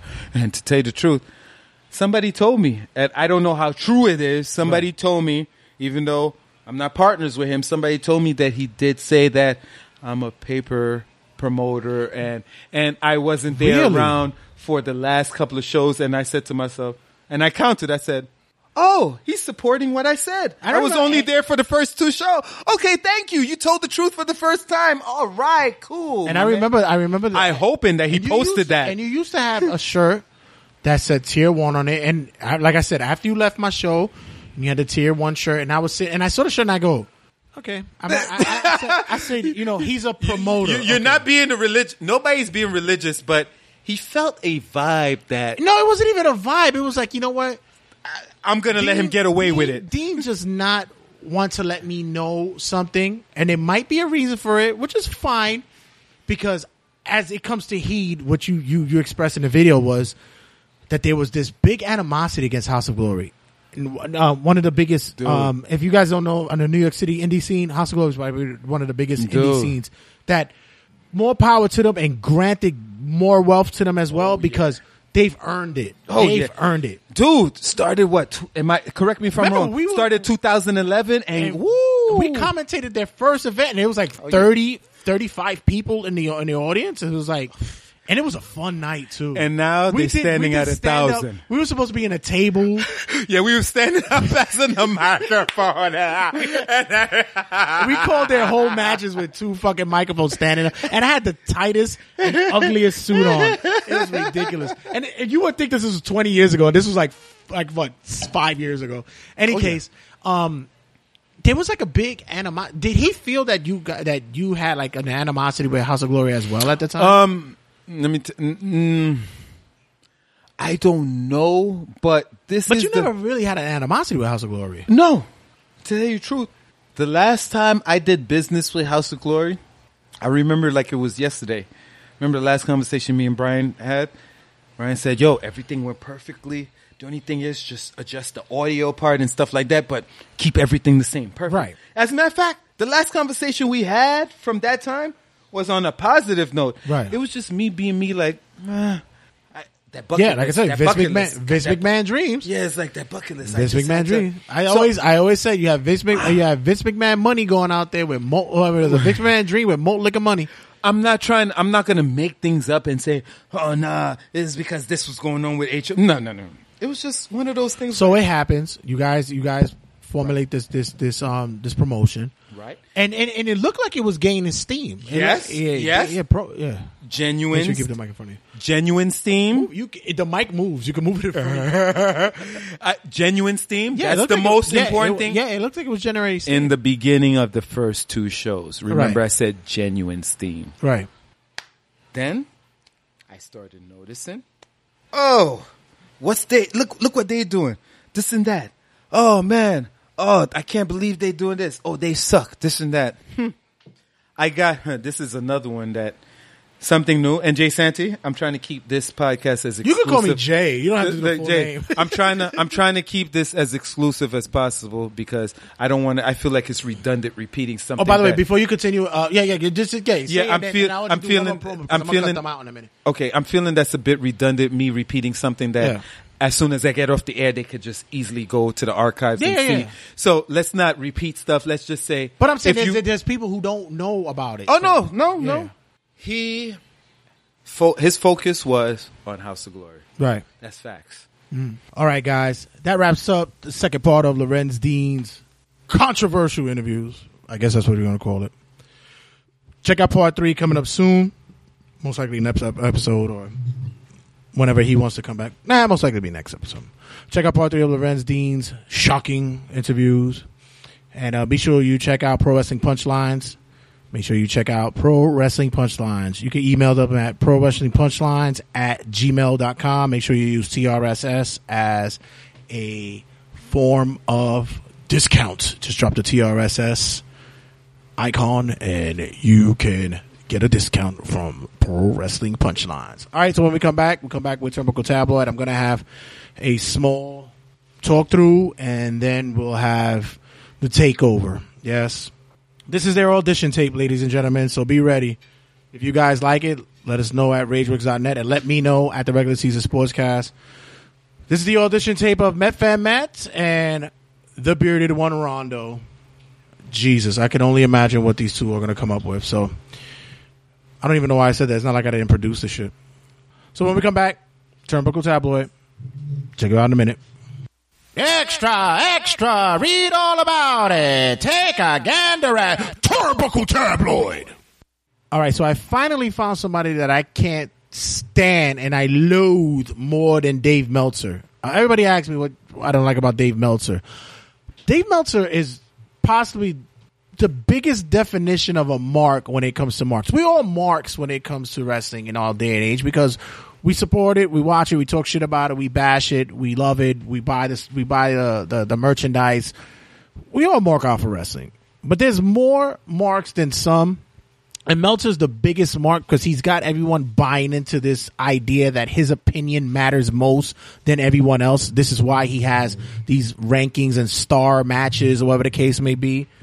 And to be honest, anytime that he labels something a 5-star match, whatever the case. It's the most obvious thing that anyone could ever post. Like, honest, it's so, you don't even have to rate it. All you just have to say is that match was great.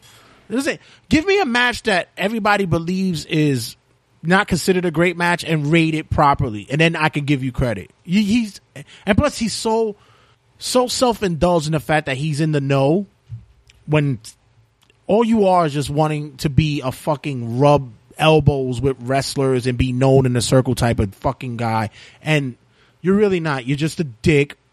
From what is said, most of the industry can't stand you anyway. You just a wannabe. So, but now I found someone who I loathe even more than that, and that be Vince Russo. I'm not even going to give you the fucking link to where you can find this jackass's thoughts. Let me just say this. How would you even say that David Arquette was way over than Kevin Owens? I'm not even going to say anything at the moment because I want you to sink that into your whole psyche for a moment. To even say that David Arquette was more over than Kevin Owens. This guy, if there's a definition of douche, it would be Vince Russo, and his flavor would be Summer's Eve onion. That's how fucking terrible he is. If there's a guy who is looking for a reason and means to be relevant, it's Russo. And I'm only going to give him these few minutes of that, because after that, I don't even want to speak about this fucking tool anymore. It's remarkable how he even was able to make money in the wrestling industry.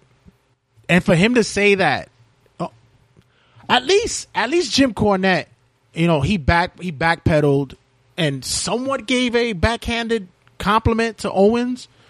He didn't want to, because I guess they, of course they had their issues in Ring of Honor, but I guess he bit the bullet to say that, it's more power to him, good for him that he won their championship. But Russo, what a piece of shit that fucking guy is. Ridiculous. And in any case, with that being said, Kevin Owens wins the WWE Universal Championship, which by all means, we done said it tongue in cheek, where we were like, well, we want Owens to win. Hell, I saw, there were some votes that were going on in certain Facebook pages that, who do you think would win? And for the most part, everyone thought that it was either going to be the Rollins over, Reigns possibly going over again. Some thought Cass, and the hardcore fans wanted Owens to win, but they didn't think he was going to get the rub. And for him to get their title, it's actually a benchmark to what they're saying about their movement, which I commend for them. I really do. I really commend it. And I hope the story really is true that he didn't know that he was winning that night. I really hope that it was one of those things that it was on the fly call, because I want to be a mark like that. I want to be naive. I want to be naivete, because I'm fancy with it. I want to be naivete. Dad, bitch. On the fact that he didn't know that when Triple H came in, it was supposed to be that he was supposed to put Rollins over, and in fact, the swerve came in and it was him who caught it. And I want to be that naive to feel that, and it's well deserved. I mean, look, you got a guy, and kudos to all those guys, and especially Big Cass, man. Big Cass got a nice call. You know he wasn't gonna get it, but it was cool to see him in there, especially in that fold. I know they like him. They want the big guy in there. He's been showing his mic skills to be somewhat better and better progressively. And in the ring, he's dominant. Fine. I think Roman still has to work his way through his punishment, I guess there you may say. By the way, did you guys see that in Pro Wrestling Illustrated, they ranked him as the #1 wrestler? I'm not going to take anything away from him because the kid could work, but #1 wrestler? Yikes. Someone's not looking at Ricochet, because I am. That man is dreamy. Woo. Got that baby hair, girl. So, but with all that culminating and what was going on, to see Owens come on and take their championship, and then I just got to say one more thing about Russo. How did Russo's going to sit there and say, "Oh, well, I don't see him being a guy like a Cena who will go on Good Morning America to." He's a fucking heel, you dick. Why hello, what fucking heel does tours or does rounds in the circuit? Who does that? I'm sorry, this is that Vince Rude. I'm gonna have to take my fucking blood pressure medication because he's fucking boiling my shit right now. He's an obnoxious ass. So in any case, we have pretty much now the whole angle in Raw would be, it's cool that Charlotte almost hurt Sasha. Now it's cool to start saying that shit. When are we gonna start like veering away from the fact that okay, injuries do occur in wrestling, but to basically promote that we might be hurting ourselves for real? They promoted the fuck out of Enzo banging his head on that bottom rope shit. They went, I mean, years ago they used to try to cover that shit up. Excuse me. But now it's like, listen, this is the reason why we tell you don't try this at home, because you can actually get hurt doing this shit. But how is it that you honestly promote the fact that Charlotte is hurting, legitimately trying to hurt someone? I sometimes get confused on what the whole WWE agenda is, and I always tend to forget that the WWE lines and the other promotions lines are totally different. But I think WWE is also trying to find a way to legitimize themselves. This is why the Miz's promo on SmackDown, which was phenomenal to me, it was exceptional. I loved it. I just found it weird that Dolph Ziggler comes out and is the one to call Miz the hypocrite, and he's also tying the same fucking toe when it comes to you wanting to be a Hollywood yourself and you want to do movies and you want to be an entertainer. And do we really need to see another Miz and Ziggler fucking angle? I mean, they both could work, and I guess we've come to a realization that Ziggler is not going to get that top tier push anymore, but I digress.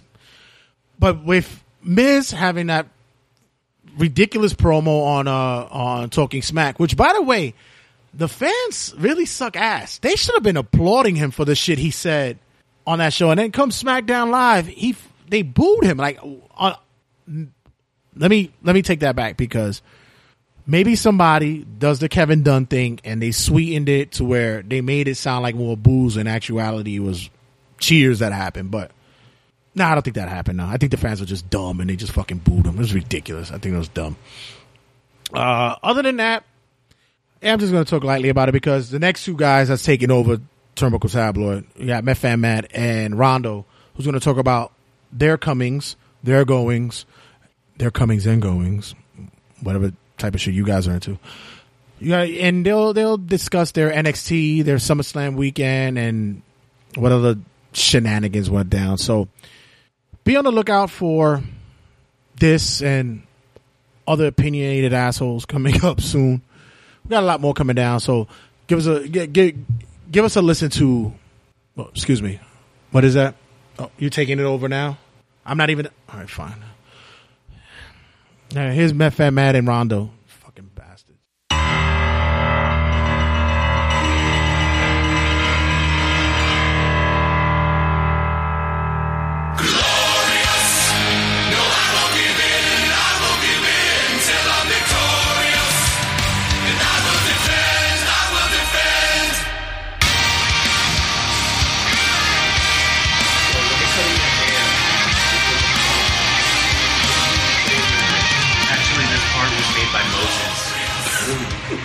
He split the thick hair that is John Rondo's.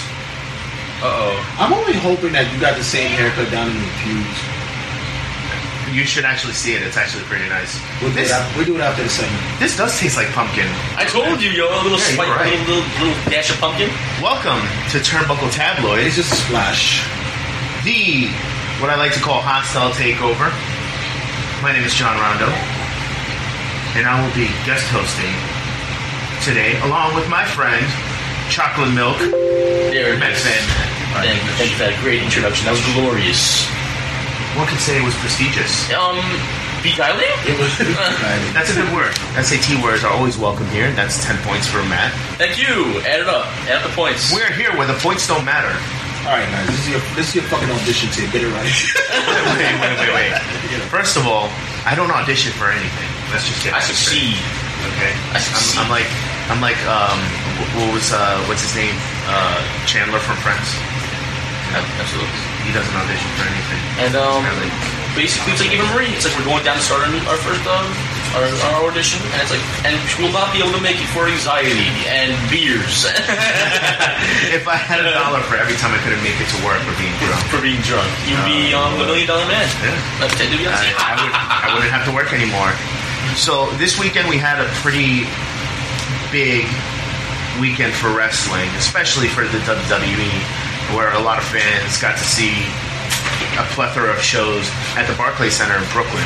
We did. I only got to attend one of the shows, which is NXT, because I don't make a lot of fuck money. No. But Matt, you got to attend a lot of the shows. Yeah, I attended NXT Brooklyn and Monday Night Raw. Oh, so you didn't get to go to SummerSlam because nobody can afford that shit. No, and then I looked at the show and I was like, is it worth $120?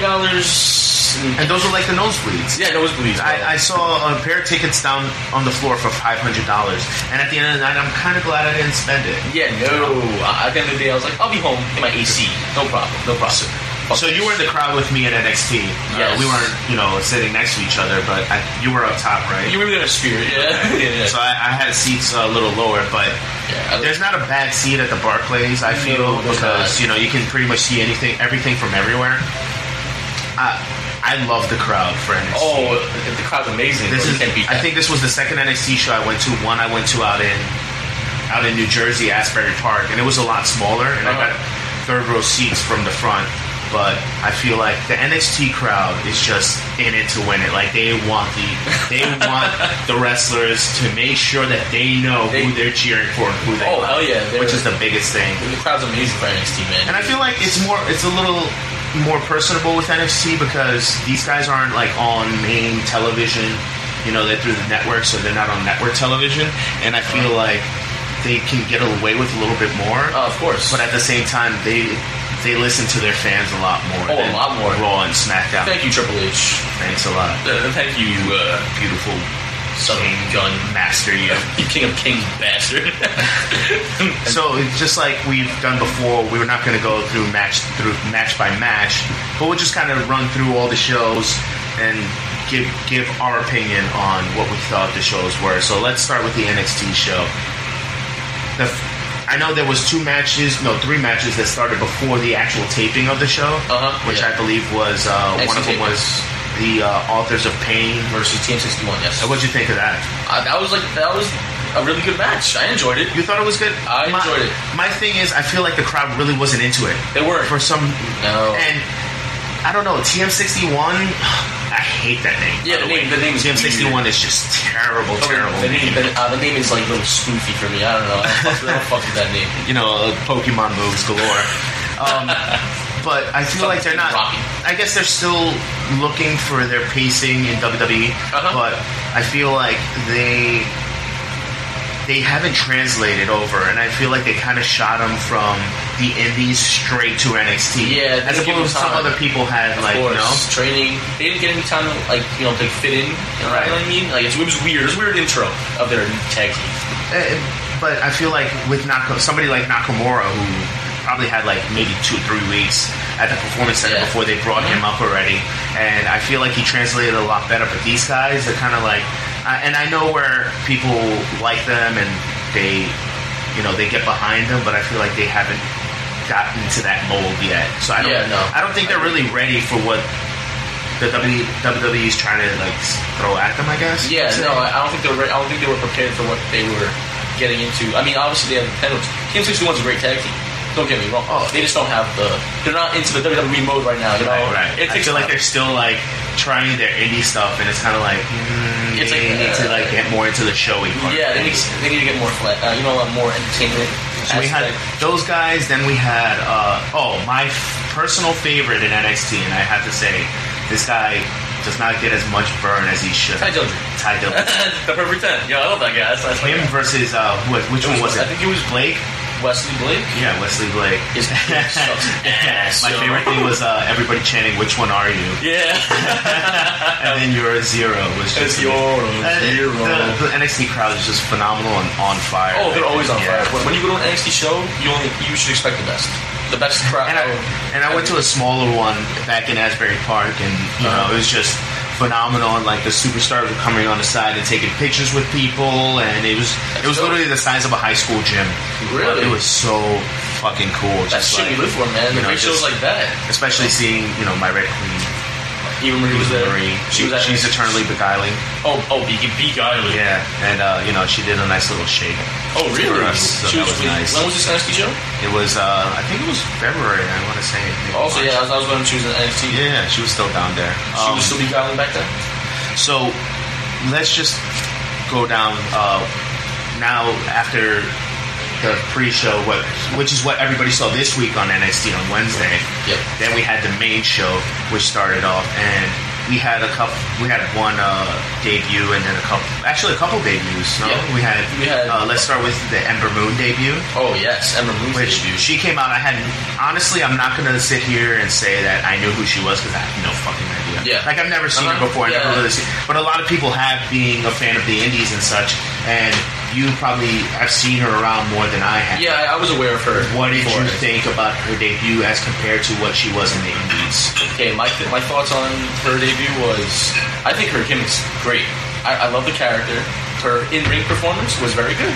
I mean, obviously she has a lot more to show, but I think for her debut match, she showed that she's not just a normal wrestler. She's a high flyer. She can move up the ropes. And that finisher was just I know. Oh my god, you can see Johnny Ace smiling from ear to ear on that one. I think, even though he's not a fan of a lot of people, but there it is. She's not 6'6" and completely fucking muscular. Yeah, she's a scrawny type, but she was very good. I was very. I looked back. I watched it back on the network, and I enjoyed it. I thoroughly enjoyed it. I couldn't see her entrance on because I was. So I see, and I think after they did the match and they did like the backstage segment where they're talking to Bayley and she popped up and she was talking to Bayley and Bayley was like, "I've seen your work. I'm a big fan." I think that was a nice way to hand the torch over to Ember Moon because Bayley was just she's we all know that. After, which is what we're going to talk about next, but after what happened at NXT, we all kind of figured the road that she was going to go on. Oh, yeah. So I think it was a nice handoff from her to Ember Moon, like, you're going to be the main bitch now. It's like, you're going to be, it's like, soon enough, you'll be in my spot, without a doubt. Right. I know it didn't make sense, but it reminded me of the Undertaker or John Cena debut feel when they gave the handshake at the end. And I don't know why, it just gave me that feel. It was pretty awesome. So it was cool. Yeah, that was nice to see. And then, of course, we had Bayley versus Asuka. Yeah. I mean, the crowd was on fire to the point where, for the second time in the night, they were singing along to a Superstars theme song, which is that's my favorite thing. I love that. Everybody gets into it. Everybody starts singing the song.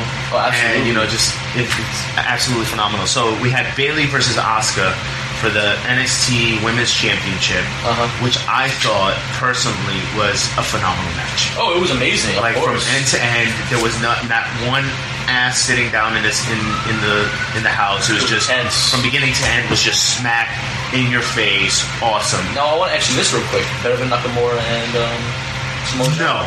No, but it was definitely a phenomenal match. The only reason I say no was because there's just some factors that were in the Nakamura and Samoa Joe match that just made it a little more real, I guess you would say. It was more like at the end, Asuka came out and they shook hands and they hugged, and then there was a show of respect there. But then we had Nakamura versus Samoa Joe, which Nakamura's entrance was out of the second. Oh, okay. We can talk about that entrance for an hour right now. When the guy came out with that violin and just started going at it, let me tell you, it was just chills. He pulled the string out from his back, and the crowd went, "Oh shit!" It's really it was lit. It got intense real quick. Just the entrance alone kind of set the pace for the entire match. And then they came out, and I don't know. Like I thought it was going to be a lot more like Smash Mouth, but I can understand where they had to set the pace for the match and kind of like not slow it down, but kind of like take it at a pace here and there because they didn't want to throw everything out there. Of course, which is fine. But then we ended up with Samoa Joe with a dislocated jaw. Yes, from the first. I still say Boomerang. The Kinshasa. Yeah. Well, I remember after he won, he held the title up. The referees went over to him and they took the whole crowd near me anyway. They were like, fuck, this guy's injured, man. You can see him holding his jaw in the middle of the match and pointing to it. He's like, I'm fucked up, But hey, he's a guy. He's another Kinshasa. Fuck it. Why not? This is just beautiful. This is like, I could like get off to this song. Oh God. I was playing it on my way here, and it's chills, man. It's on iTunes now. They actually did a recording with the guy, and it's like so sick. I get goosebumps. I kind of hope he just uses it at Takeover and not, or like the special shows as opposed to just every night. Watch them have a different violinist every single time, and they make mad money off of like getting a different guy. But then they get like different instruments too. Like Kenny G comes in and does an intro. By WrestleMania, it's not a fucking orchestra, bro. It was because I had asked Tony while I was watching. I was like, "Do you think this guy actually watches wrestling?" Like, they told him, "Okay, we need you to play this." And just go with it. So like all of a sudden the crowd started getting into it. He had to look. If you saw his face, he had to look like, what the fuck am I doing? Yeah, he had no idea what he was getting into. What the fuck is I'm used to playing bowling alleys, not this shit. I was just on the 6 train. I didn't know. They just picked him up off the platform. Excuse me, sir. We need somebody real quick. Oh, you're black. You're from Brooklyn. The guy was the tips on the side of somewhere. Jesus Christ, man! Did you really have to go there? Yes. This is why we leave you in the room. You do listen to TRSS, right? Please go back to your bathroom. Oh, shit. Go off the preseason game. It doesn't matter. It's back time. It's bathroom break time. Yeah, so that was an amazing match. The entrances were stunning. Overall, that was a masterpiece. Let's talk about the best entrance of the night, which was the Rude One himself. Oh, glorious. The most glorious entrance in our sport. And theme song in all of entertainment. Bobby Roode. The Revival? No, sir. No. We're talking about the glorious one, Bobby Roode. Have you ever heard of him? Beer Money? No. So, the It Factor. Oh, shit.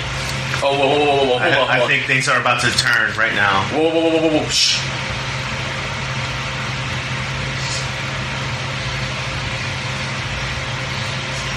And he was victorious that night, let me tell you. And he was victorious against Andrade Cien Nalgas. I gotta give him, listen, this match had ups and downs. I gotta give props to Almas. He did a great job in the ring. Here's the one problem with that match I had. Bobby Roode's finisher. I hate pump handles. The pump handle is like, I feel like Road Dogg had like a little say in that. Like, you should do a pump handle drop. It's like, didn't you used to do that? No, what it was is because since the social media thing with the glory bomb, so now that's the name of the finisher. It's called the glory bomb. But they could have worked something else. Make it a New Jersey nap time. Even that was better than the fucking pump handle. The pump handle was really weak. And the other moves that he did in the ring before his finish was like, come on, the pump handle, that's what you finish with? Right. I don't know, that didn't sell me. So, I was next to my friend and I was like, he can't finish this way, and he did. And I feel like, what was really nice was the back and forth that they had and kind of comedy in the match. Oh, yeah, it was great. Yeah, it was great. It just had a great feel. They had a lot of chemistry. They did, and I think they told the story about Almas stealing Rude's like glorious moment of him winning, so like you're getting tight. But the funny thing is, Almas a good wrestler. It's just that here's my problem with WWE, and I don't know if and I was talking to one of my friends about it. He's like, I'm sick of them putting these lame ass gimmicks on Latino guys. Oh yeah, man. And it's like I get No Way Jose, like that's fine, but like, do you really have to? He was Jesus back with Carlito. Jesus, yeah. So it's just, but let me get off my soapbox. So then we had what I thought was the match of the night, and you could correct me if I'm wrong. But it was the Revival versus Gargano and Ciampa. Match of the night. It was everyone could that. That match for me put tag team wrestling back on the goddamn map. It did. No, I stood up. Those two went back and forth. I was so on the edge of my seat, and I had literally 9 guys that I went next to me, and I did not see one ass that wasn't on the edge of the goddamn seat. Yeah, it was amazing. It was just out of this world. They were telling a great story in the ring, and the thing that gets me is that a lot of these indie guys come in still with that indie style, and these guys just took it out of the park. And it's like it wasn't any indie stuff. It wasn't any of that. It was just Tommaso Ciampa and Gargano versus the Revival, just a smash. It was back and forth, an amazing match, and there wasn't all the spots were just high, intense. It was crazy. And you know what was cool is that the Revival is such like an old school tag team, like very reminiscent of Ole and Arn. I love that about them. These guys, and they brought it in. They kind of do like the old school, the Minnesota Strength Wrecking Crew. and they kind of put like a new spin to it. So it's kind of translates over to 2016 when those guys were around like 1996. When you see Revival, you scream like, "Oh, this is like old school wrestling." But it works. It works. And there's so many teams or so many people that try to do that, and it hasn't worked. And for them, for some fucking reason, they found out how to make it work. And that match right there put tag team wrestling back on the map.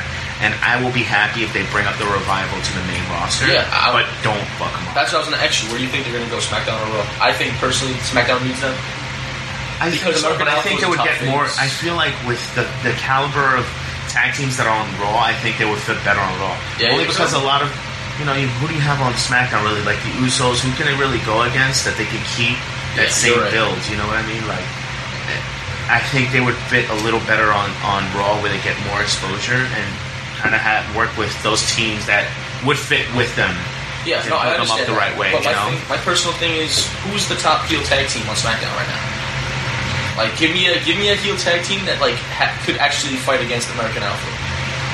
At Backlash, because at Backlash, I'm assuming we're going to see the Usos versus American Alpha. And I think they are building up the Usos as a heel tag team now, which I'm thinking about that. I mean, I enjoyed the Usos as a heel tag team anyway. I think they did a lot better as heels than they did as faces. I think so too. That's just me. That's just me being a heel mark, as I always am. I'm a goddamn heel mark for all kinds of heels.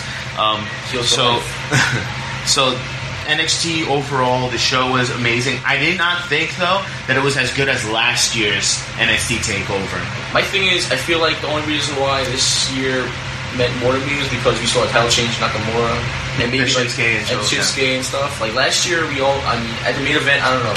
When I know things are going to happen, like the endings of matches, this interests me. Like during the Finn Balor and Owens match, I was there, and we all knew Finn Balor was going to retain, and I was there like, it was a great match and all, but I kind of know what's going to happen. Do you think the Shinsuke rush, the push is rushed right now? Do you think it's too much? I don't think so. I don't think so at all, actually. I think that he is that type of talent that if you don't capitalize on him, it kind of will fade away. But he's charismatic enough, even at the beginning of where he is now, and he's honestly, since he's come in and he's built his character, I think that it's perfectly timed. My thing though was I saw, and I hate to shout people out, but somebody literally said it's about time, and I'm like, what are you talking about? He just started 2 months ago. Yeah, do you want him to come in and then give him the title? Yeah. Like that's just stupid. That's kind of what they do. He comes in and nobody knows who the fuck he is. We know who Shinsuke Nakamura is because we all saw Wrestle Kingdom 10. Him against AJ Styles. Like we all saw it. But for him to come in, it's like, oh, here's a title match. It's like, who the fuck is this guy? Who is? Yeah, you need to earn your spot, no matter who you are outside. You need to build his character and introduce him, and then get people behind him, and then give him. That's what I want to bring up, because in a recent interview with Daniel Bryan said that they should have brought up Nakamura, Samoa Joe, and Finn Balor up maybe a year ago. I know Nakamura came in like less than a year ago, but Daniel Bryan said that they should have capitalized on the AJ Styles, the Nakamura's, and Samoa Joe's, and put them on the main roster now, because they said everyone has a toll on their body. So what do you think about that? You think they should have brought Samoa Joe up a year ago? I don't think they should have brought up Samoa Joe a year ago. I think that Samoa Joe, as good of a talent as he is, and he was on TV, he still needs to also learn how to work that WWE style. Yeah, it's different. Because it's completely different than what TNA was doing or anybody else was doing. Samoa Joe was going against guys like AJ Styles and Christopher Daniels and Kazarian and all these guys who were indie guys. And he fit into that style, but now he's going against so many other people. Especially students in NXT. Right. You know what I'm saying? It's and a lot of these guys don't know what. I hate to say it's not that they don't know what they're doing. It's that they're kind of new to the business, so they're still learning. You know what I mean? Performance Center, half the people we face. And the biggest thing is that, and something else I was thinking about today, the biggest thing is that you got to understand that these guys are still learning, and you don't want to have that same caliber of matches with these guys and possibly get hurt or something like that. Even though we did see that. Takeover, but that's besides the point. So then, from Takeover, we went to SummerSlam, the second biggest show of the year. Yeah, SummerSlam. I mean, personally, SummerSlam. So, what was your thoughts on SummerSlam overall? Because it was a very controversial night. I usually like to give a number grade out to pay-per-views, and as Jay has known before, I'd give it a 75%. 75%? 75. See, I feel like a lot of people are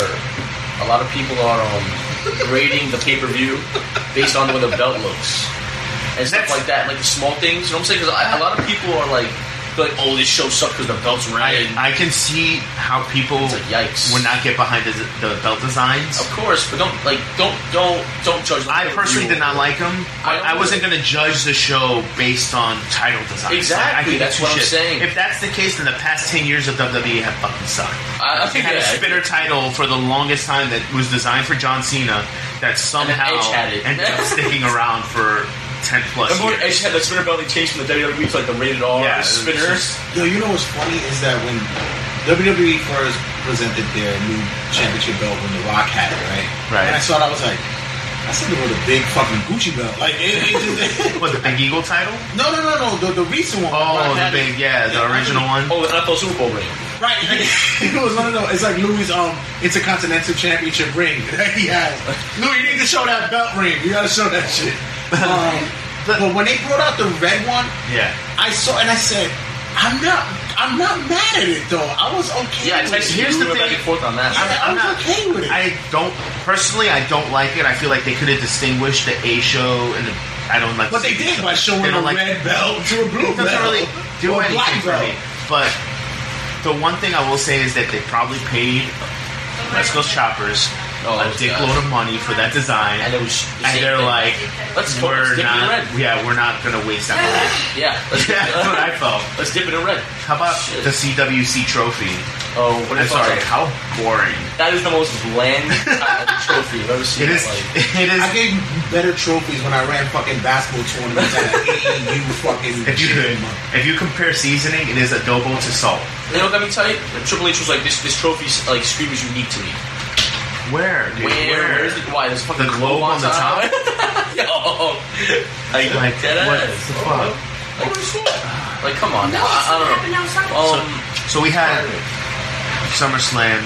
We had the introduction of the Universal. Universal World Title. What was your match? Most disappointing match of the night for you? I think it's personally the Dean Ambrose and Dolph Ziggler match. You think so? I enjoyed that match. I think they could have sold the show. I enjoyed that match. No, wait a minute. You enjoyed a Dean Ambrose and Ziggler match? I enjoyed it for what it was. Here's my, I know, right? Here's my thing. Whatever. Holy shit. The tides have changed, my friends. But like, I had high expectations for that match, and like, I don't know, it was good, but like, I didn't go. But as much as I enjoyed the match, this is where I go back to my issue with Dean Ambrose as a champion. I don't think that he should be a world heavyweight champion. No, me either. I don't think so either. Because I don't know.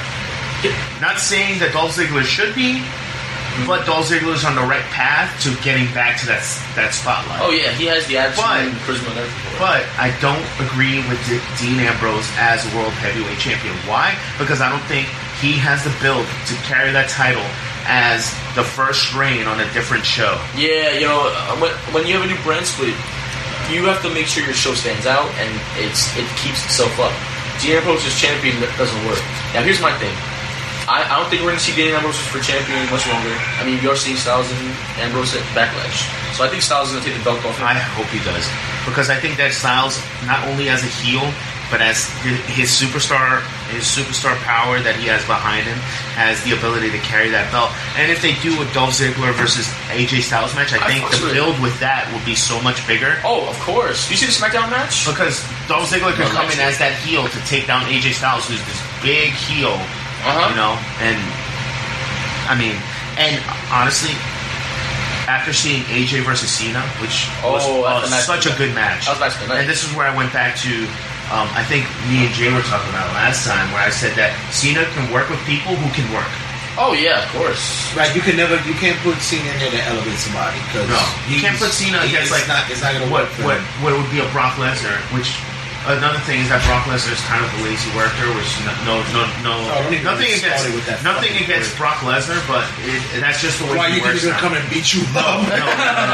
The thing about Brock is that he not only is he so long removed, but he hasn't had time to work his ring rust, and he just came in working like that. He didn't go training. He didn't do what everybody else does, like Chris Jericho, who goes up to Lance Storm's school and trains and comes back.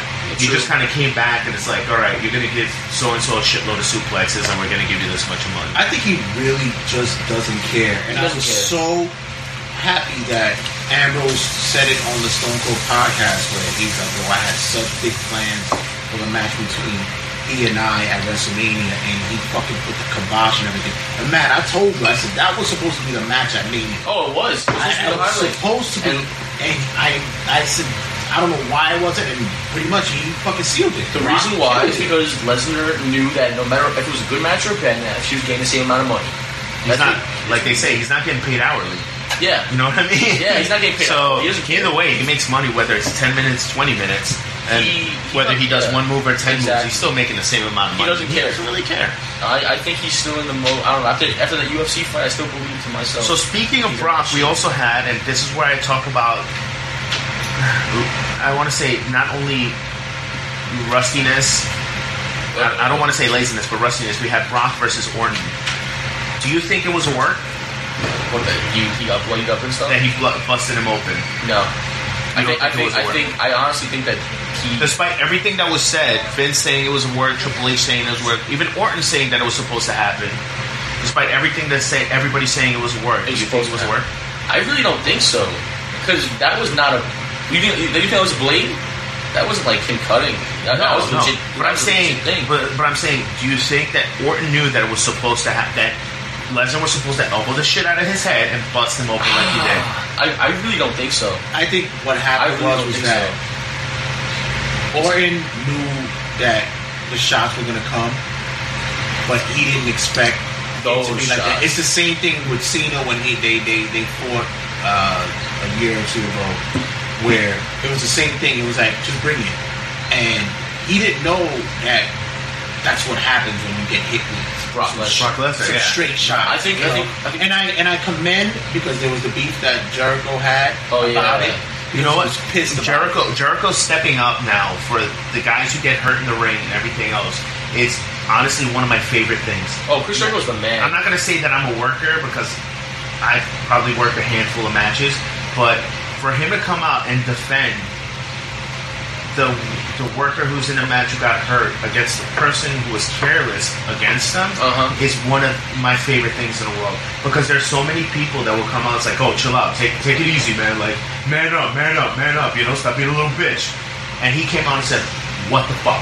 Two things on that note is, one, he had a general consensus of, listen, something out there in that ring is not right.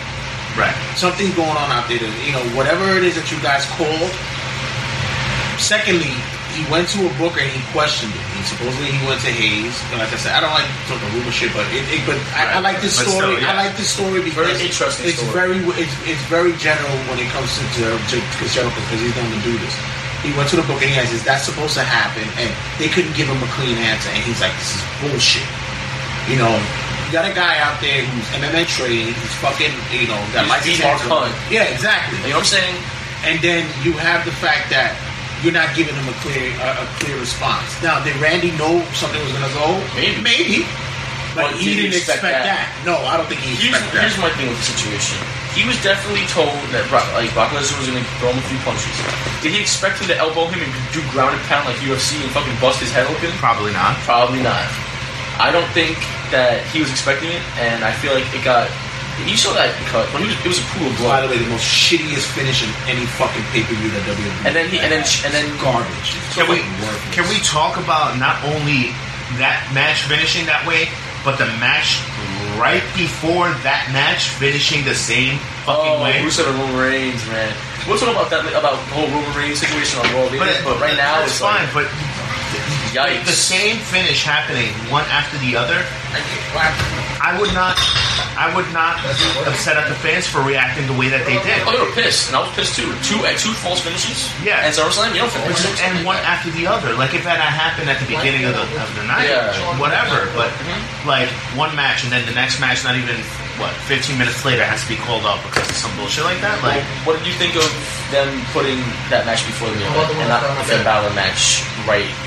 But here's my thing: was they put the SmackDown main event in the middle of the show. That's bad. That's like that reminds me of the World Heavyweight Championship, the first match at WrestleMania. You know what I'm saying? That's what I'm saying is Maddie, that's AIDS. They're just full-blown AIDS. Full-blown. Do we have some medication for that? Oh no, that guy skyrocketed that pricing, right? Yeah, we can't give him medication. Fucking ball shots. Does that? Speaking of that, do we have EpiPens? No. Okay, whatever. AIDS. So going on, so we had the 2 false finishes, which was just complete bullshit.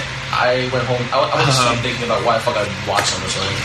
So my favorite part of the evening. Don't laugh. Don't make me laugh. Don't make me laugh. Stop. I'm about to. Was Nikki Bella returning. That was the highlight of your night? That was the complete 100% highlight of my night. What's good with you and Kill yourself? Here's my favorite part. Here's my favorite part was that Eva Marie being suspended and they still ran the gimmick. Yes. And they still ran the goddamn gimmick. And they put the suspension into the gimmick. They said, anxiety. And from the fans' reactions. It's just amazing. I think if Ronda ever had a meet and greet with Eva Marie, I think that he would I would try everything I could to get that woman to marry. He's getting a charge. I think he'd rip off the Harambe shirt and go bare raw. Right. I would drink that woman's bathwater and her pee, and her beach ball, her pee. Yeah. When women dye their hair and the runoff comes out, and it's I would drink that, and that's toxic. That's toxic there. That's some shit that's some shit in Silent Library, bro. Here's another thing. That match was put on after the main event for SmackDown. Yeah, I know. Are you fucking kidding me? How bad do you want to build a brand that you put the main event match before a Divas tag match? And SummerSlam SmackDown was consistently good, so I feel like in the build was actually not bad for a championship match. So they put that in the middle of the show. That reminds me of completely World Heavyweight Championship. Alberto Del Rio, Sheamus versus Daniel Bryan on the fucking, the first match of the night, WrestleMania in 17 seconds. But don't do that. WWE. Don't fuck up. And me and my boy Dennis, shout out to Dennis, we were talking about it, and he was like, dude, how is this match before the Divas tag match? And it's I don't know, man. It confused the fuck out of me.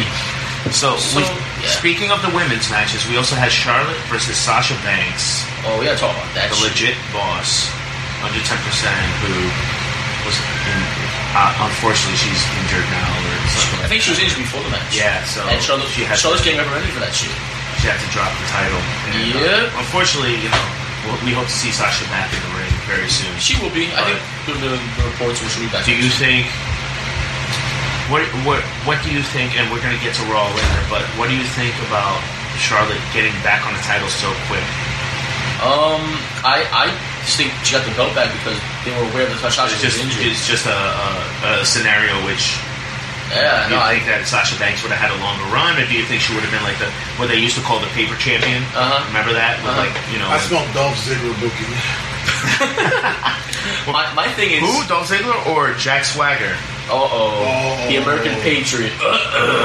Did we all forget? Did we forget that he was world champion? Oh no, that was. Did we forget that the man with the list was world champion? Those were the dog days of SmackDown. Swagger. I think in a row it was Jack Swagger, Randy Orton, and Christian is fucking world heavyweight champion. Anyway, I think they were aware Sasha Banks was injured before the match, and they knew that they had to give Charlotte the belt because Sasha had to recover from her injury. Now, here's the problem that I have. Charlotte was way too aggressive. If she knew that Sasha Banks was injured with her back, the move she did made it feel like it was a word, but in reality it wasn't. She injured her back way worse, and they were told that she's going to get reprimanded for that, which she gladly should be. So speaking of injuries, now that you brought it up, we also have for the Universal World Champion, the Universal Champion of the world, of the galaxy, of the multi-universe, Alpha Beta 5. Thanos is we have of No Man's Sky. That's my favorite game of the month right now. Please be quiet. Thank you. Of the month. We had Mr. the Demon King. The Demon King. Finn Balor. A takeover. That's the best Finn Balor. We had Finn Balor versus Seth Rollins. We had Finn Balor versus Seth Rollins. I almost said Finn Rollins versus Seth Balor. Seth Balor? Wow, you have too many of those Oktoberfest pumpkin beers. We had Finn Balor versus my favorite superstar of all time right now, Mr. Rambo Apocalypse himself, Seth Rollins. Okay, now we gotta talk into this match about how Finn Balor got injured, as you guys know. Okay, Did you see the spot, the way he took it, though? Yeah, Like, everyone blames it on Rollins. In reality, he's done that move multiple times. The way Finn Balor put his shoulder out... yeah, he kind of like went to take it on one elbow and completely fucking jammed his shit up. Let me ask you guys this. People are giving Rollins shit about a lot of stuff. Yeah, Bret Hart. But nobody gets started on Bret Hart. Nobody says shit about Brock going in the fucking ring and beating the shit out of Randy Orton or beating the shit out of Cena and all that shit. And that's because they see Brock Lesnar as a threat. As opposed to Rollins, who's like, whatever. Skimpy guy. Bret Hart went out and said Brock Lesnar's a fucking idiot for doing what he did. Brock Lesnar lives in Canada now. You know, he's not too far from Bret Hart. I think he would step up to Bret Hart's house like, what's up? I will fuck you. What's up, dude? I heard we have an issue? Like, what's going on? Oh, yeah, no. Do you want another kick to the head? You know? You think cancer is going to kill you? if Goldberg just stopped you, I will fucking murder you. The more I think of Bret Hart's remarks now, it reminds me of Vince Russo in this point. Just for attention and fucking being a snarky Listen, bro, you can't book stuff like that, bro. Shut the fuck up, Vince Russo. So as we know, Finn Balor won the first ever Universal Championship. Very controversial match. Which, by the way, I totally... Although I was not a fan of Seth winning it early, I really would have thought they would have given it to Seth early. Yeah, well, they gave Finn Balor the push to the moon. Now he's out for fucking six fucking months. Anyway, Finn Balor's first champion. Here's another thing. I was talking to one of my coworkers, and he said that this puts a damper on them using Finn Balor in the future. Yeah. You think that's true? I think so. Because now he had that bad injury, so now it's like, oh... You think he's going to be marked? I don't think so. You know why I don't think so? Because he is one of Triple H's pet projects. Oh, of course. No, so I don't think... That. Which is why they put the belt on him so quick, and which is why I don't think that him having this injury, once he comes back, they're gonna put him in a doghouse or whatever. Oh, they won't do that. No, they won't. But I also don't think that they're gonna make him work hard to get back to the title either. Oh, I think he's gonna come back and win the Rumble. That's good. I think he's gonna come back and win the Rumble. Isn't he out for 6 months though? He'll be back in time. 6 months is Rumble time. Are you calling down right now? I'm calling down right now. Ladies and gentlemen, Finn Balor is winning the Rumble. What's the date? Are we doing thoughts for the Rumble? Because I have one right now. Go ahead. And his name is John Cena. John Cena will come back. Do we have the music queued up? And it's John Cena. Finn Balor is going to win the Rumble. You know why I say that? Because the one time I went to Madison Square Garden, and I was at the Royal Rumble. Okay. Oh, that one. And Triple H was the last one in the ring. We're like, Triple H is going to win, and then John Cena comes out. And I left. I literally left. Louis was there. His music hit. By the way, and I was out. You guys know Louis is a huge Cena fan. He's a huge Cena fan. I lost my fucking mind. I literally, me and my friend left. We left as soon as his music hit, and we were like, we already know who's gonna win, and we just left. You you queer. Come on the mic and talk about how much you love Cena. Finn Balor's winning the Royal Rumble. Good. He's gonna come back number 30. Yeah. Tell him how much you love Cena. Go ahead. Go ahead. Here we go. You're a 40-year-old. Go ahead, and then I'm gonna go into my thing. Go for it. Watch. John Cena. What about John Cena? That's it. Are you gonna get dressed? So can we record from now on? Can we record me what I say here, and every time that something like that happens, we can replay this part. Hold on, press record on this. Mark.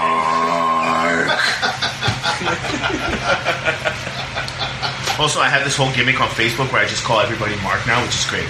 You fucking Mark. You fucking Mark. Or I just say Mark, period. Thanks for that birthday shout out to fucking Floyd Ryback. That was Give it up. Whole Milk Thanks to the big guy for giving a shout out to my man Whole Milk Mike's mom's birthday. Who doesn't even know who the fuck a Ryback is. Actually, I don't even know who Ryback is. He's a big guy now, don't you know? Well, we're talking about the WWE weekend and not rejects that have left the WWE. Not assholes. And on that note, we'll get to a certain pipe bomb. Speaking of idiots that have left WWE that don't deserve shit. CM Punk. who is going to get his ass whooped. That's a fact. Yeah, fuck CM Punk. So AJ Lee, you're still hot as shit. So we got all that. Now we get to the next day, which you attended also. I attended one. Yes, I did. And that I'm very jealous for. Why? Because we had the Raw debut of Bayley. It was amazing. The crowd went nuts. I mean, it was sad because in the beginning of the show, Finn Balor relinquished the title. The crowd was silent. The crowd was dead. Yeah, and then Bayley came out and lifted our spirits. So I mean, that was kind of the shits, you know, like it was just Finn Balor having to relinquish the title and then them putting it on another storyline where they put a bunch of guys to go against the title. Speaking of which, do you have a name for who's going to take the title? Oh, with the Fatal 4-Way? Yeah. Ooh, this is tough. Okay. Can I do what I want, who I think? Or you could do who you want. Yeah, who you think. Okay, cool. I think it's going to be Seth Rollins. You think it's going to be Seth Rollins? I'll tell you not, but go ahead. I would like Kevin Owens. Maybe okay. I'm going to say it. Everyone's going to hate on me. I don't give a fuck. I want Big Cass to win it, though. Do you want to know? And everyone hates me for that. No one agrees with me. Do you want to know why? Because they wanted to give it on face originally with Finn Balor. Okay, they had plans for maybe a face champion for a while to show up the new belt. He's like the best manager in the biz right now with Enzo Amore, besides Paul Heyman. And I mean, if it's Rollins, it's okay. It's a good look, but it's expected. Roman Reigns is. Do you know who I want? Kevin Owens. I want Kevin Owens. Do you know who is going to get it? Don't say Roman Reigns. It's going to be Roman Reigns. It is not going to be 110%. I will write it on a piece of paper right now. Next week, Roman Reigns. If Roman Reigns wins, Roman Reigns wins the title. If Roman Reigns wins on Monday, I will buy you Harambe's grave. Deal. You want to know why? You hear that, everybody? He said he's going to buy me Harambe's grave. Harambe's grave is going to his house if Roman Reigns wins the belt. And I'll tell you why he's not going to win the belt. Because he's still in a feud with Rusev. So why the fuck are you giving him the championship? They killed it. Why'd they kill it? They killed it. They left an open note. How many times has WWE killed the storyline? Yeah, but okay, here's the thing. We're starting to like Roman Reigns in the mid-card with the US without the Rusev. People were starting to actually like the guy. And what do? You give him the championship again? That's push him to the moon? But that's something that Vince has not been shy of doing, because the second that somebody starts liking somebody, it could be 10 people cheering. He's like, they love him. Put him up top again. I always does it. No, Roman Reigns better not win on Monday. He's going to win. I'm telling you, 110% he's going to take it. So we're betting on Harambe's grave. Yes, Harambe is coming to my house. Everybody can come visit. R.I.P. Harambe, gone but never forgotten. It's a museum now. So we have the championship tournament that's happening now. So you think Roman Reigns and you want Kevin Owens? Yes. And I want Big Cass, and I think it's Seth Rollins. Okay. So we got that down. So who do you think, if Roman Reigns is going to be Roman Reigns versus Seth Rollins? I think it will be, yeah. I think it'll be Roman Reigns versus Now, here's the thing. We've seen that shit way too many times, though. That's the thing I'm saying. If it's a new era, they would not make Roman Reigns champ. If it's a new era, they would give it to Big Cass or Kevin. But he is part of the new era. That's the shitty thing. He is, but guess what? Guess what we saw 10 times before the new brand split? Seth Rollins versus Roman Reigns. But that's still considered part of the new era. So that's... I'm telling you, that's happening. So, ladies and gentlemen, our predictions were just announced. If it's not Roman Reigns, what do I get? Now, do I get like your schlong or something? Like, are you bringing in a beer? You get right now. We have a bunch of people. We have a couple people watching on my Facebook Live. You will get. I will try and get you a date with one of the women from my Facebook. Wow, and I'm fat and white, ladies. So what, man? You have white privilege. I don't. So what? Why? Yo, when I go out and it's sunny, I glare. Okay? I glare. I'm a shiny Pokemon card in the sun, okay? I have a natural SPF 20, so I get one of you ladies. I get a beautiful glow. One of you lucky ladies gets Mets fan mad. So our first date will be fucking. We'll go to Cincinnati Zoo. Our first date's to Cincinnati Zoo. Wrap it up. Did you see that one on Facebook? Is like, yo, do you allow smoking at Cincinnati Zoo? You smoke my thing no, not on the premises. He's like, why? Because you smoke my man Harambe for no goddamn reason. You smoke my thing Harambe. So now we're all off and that and everything else. Now we got SmackDown. which I told you I was not. Well, I was able to see it, but I was preoccupied with my right hand and my left hand on the mouse. So you stole my gimmick. Gimmick infringement. King of Jerk style. Sorry, my bad. No, I was actually doing it more as an honor to you, but sure, okay, whatever. That means a lot to me. So we have the fallout of SummerSlam to SmackDown. So obviously we have the Dean Ambrose and Dolph Ziggler fallout. We have AJ versus John Cena fallout, which I think AJ Styles is now going to go for the title. Is that right? Yes, it's officially a Backlash. It's going to be AJ Styles versus Dean Ambrose. So let's talk about I'm such a mark for old pay-per-views and old pay-per-view names. I love the names. And I know Jay's looking at me like, whatever, dude, shut up.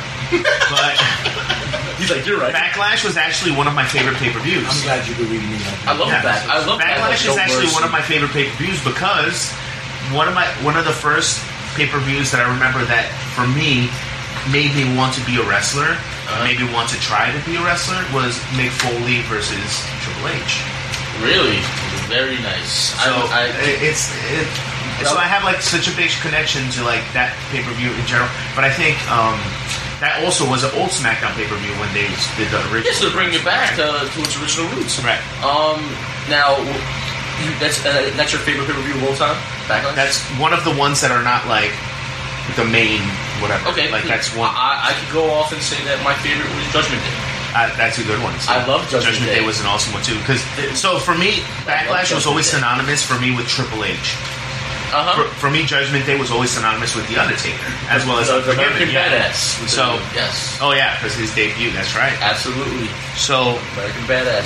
We're coming to Backlash, and then we also have Clash of the Champions, which is the next Raw one. It's a Raw exclusive. Yes. So that's another one, which is an old WCW pay-per-view. So they're starting to bring back a lot of the older pay-per-views.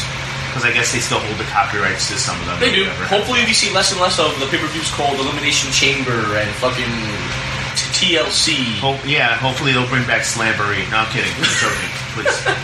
Don't bring back Bash to the Beach. Bash to the Beach. Let's have Kevin Nash jump into a pool again. Did you see that video this morning? There was a Bash to the Beach at Cody.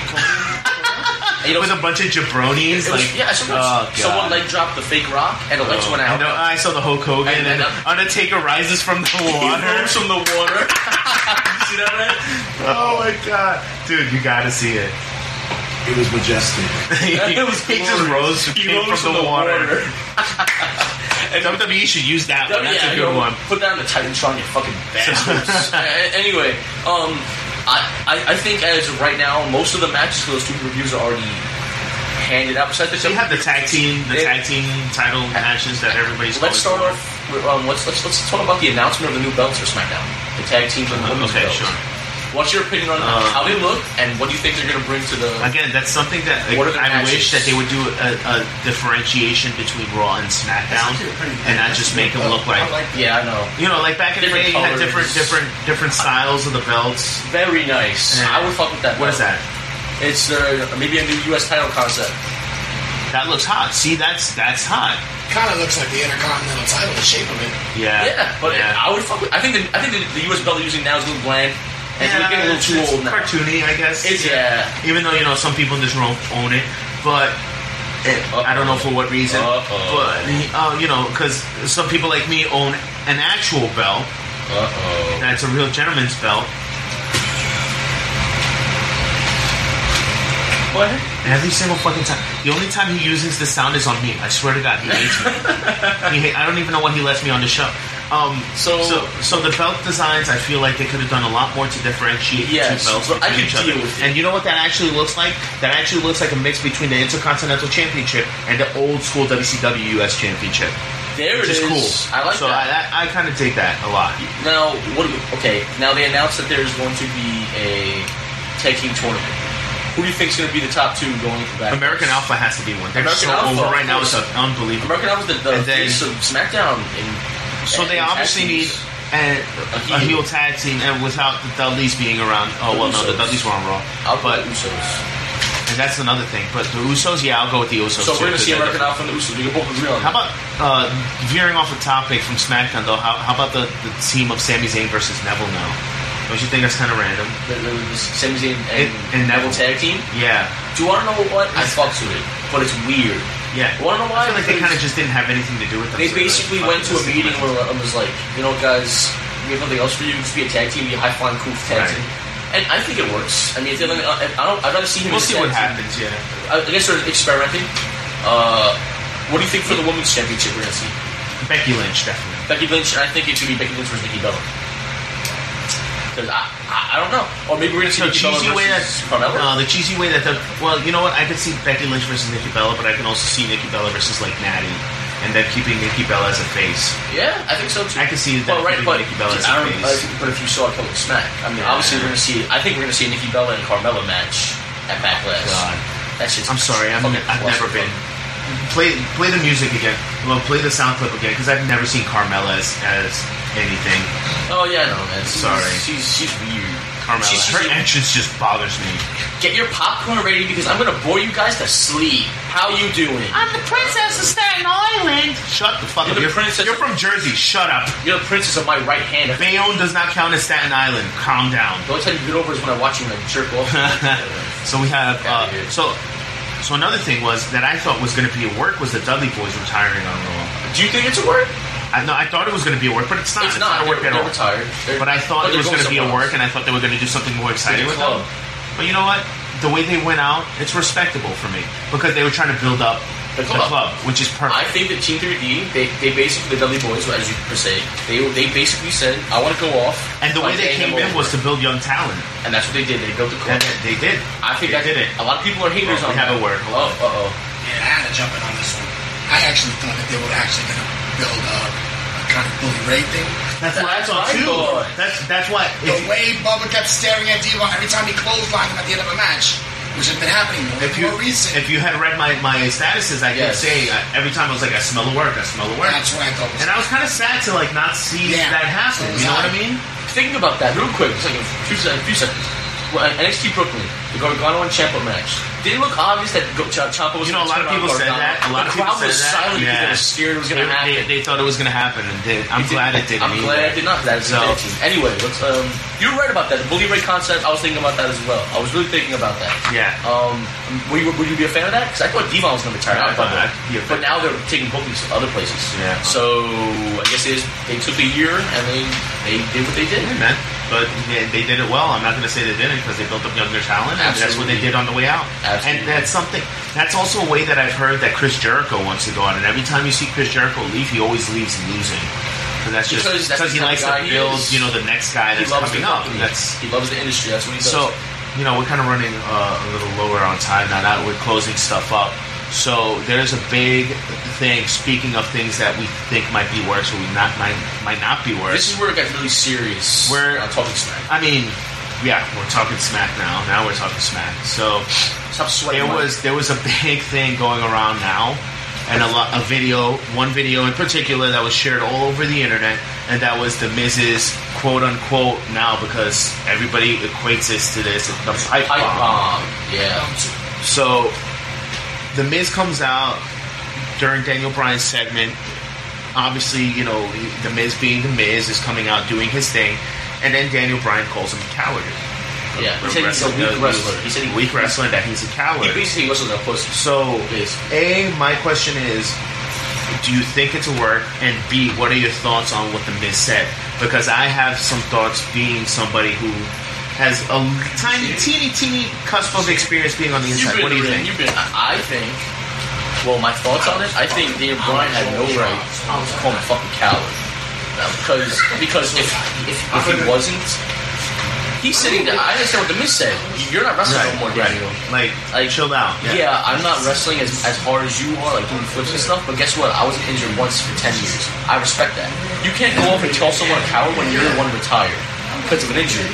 I think The Miz, and then The Miz got kicked off. I think at first, hear me out, it was but I think Daniel Bryan crossed. I think he did as well. The Miz got really hot. Here's my thing is, so The Miz comes out, he's doing his thing, Daniel Bryan comes out and says what he says, and that sets The Miz off. So I think they were supposed to work something, and then automatically, and I don't know if it was Daniel Bryan trying to provoke The Miz, and then he didn't realize what was actually coming at him. Yeah, absolutely. But The Miz, I equate to workers like Chris Jericho again, because Chris Jericho is such a great worker. And how many times has Chris Jericho ever been injured in the ring? Never. I don't remember him. Never once has Chris Jericho ever had to leave because he's injured. Do you know what he does? Because he loves. Okay, The Miz said this on the show. He loves the fans, and he loves wrestling for them. He loves being there for them. If he's smart, I mean, yeah, you're not doing the best wrestling moves, but you're still out there every night showing what you can do. And I respect that. See, I've come on the show and I've preached the word of The Miz all the time. The Miz is the man. Since the second that he walked into WWE, I thought that he was phenomenal, a great talent. Great character, great charisma too. Everything, all around. And I equate him to Chris Jericho. Why do I equate him to Chris Jericho? Because Chris Jericho once got injured. The way he works, and a lot of people like say, oh, Chris Jericho's slow, Chris Jericho's this, he's that, in the ring, blah, blah, blah, blah, blah. But guess what? Chris Jericho's one of the safest workers, and anybody can attest to that. Chris Jericho's one of the safest workers that have ever been in that ring. And The Miz is the same way. And Miz is not somebody who... But The Miz is a tough shit, because when AJ came out and busted his freaking tooth out of his mouth, even AJ said, The Miz is one tough son of a bitch. Because The Miz knows what he has to do to make it a good show. I equate him very much to Chris Jericho. The Miz is such a safe worker. For Daniel Bryan to come out and say something like that is completely uncalled for and a slap in the face to The Miz. Plain and simple. Yeah, absolutely. I agree. So what? I get that you were in Japan and you did all these things, but guess what? The Miz, here's the thing. Since the beginning, The Miz was on, obviously everybody remembers him on The Real World, but before he was on The Real World, he was already in the indies wrestling. Yeah. For a while. And he used that to level himself up, to get that leg up for his career, which is, one of the, honestly, a smart thing for him to do. And then he came out and he took the ball and he ran with it. He was champion, he was this and that. He was what the WWE wants, but then they don't want to give it to him. He is pretty much John Cena without having the big stardom and everything. Power and stuff. You know what I mean? So, just quickly, I made a video about it and it's on YouTube. Subscribe to TRSS on YouTube. Basically, what I just said was, listen, Miz has been committed to this business since day one. Since the second he walked in. But he's been there. And whether it be in a shoot, whether it be, scripted, angle, that weirdo, whatever the case may be, there's always a hidden truth to all that shit. And at the end of the day, you disrespected a man in front of his wife. Right. Yeah, that's another thing. That is another thing. His wife's sitting right there and you call him a coward to his face. Like, how do you think he's going to react in reality? And like I said, he literally is to your face is saying, what you've done for the past 10 years that you've been here mean nothing. How do you say that to someone? Especially, am I right or am I wrong? Oh, no, especially to his face, tell him, in the past 10 years, what you've done these past 10 years mean nothing because you're a coward. Yeah. And the Miz went off, and as well as he should. How would anybody else react? I would have said the same thing. I would be like, you call me a coward, not only in front of my wife, but to my face and tell me that everything I've done here, everything I've fucking bled for, and everything that I put in this ring, you're telling me that it's worth dick? No.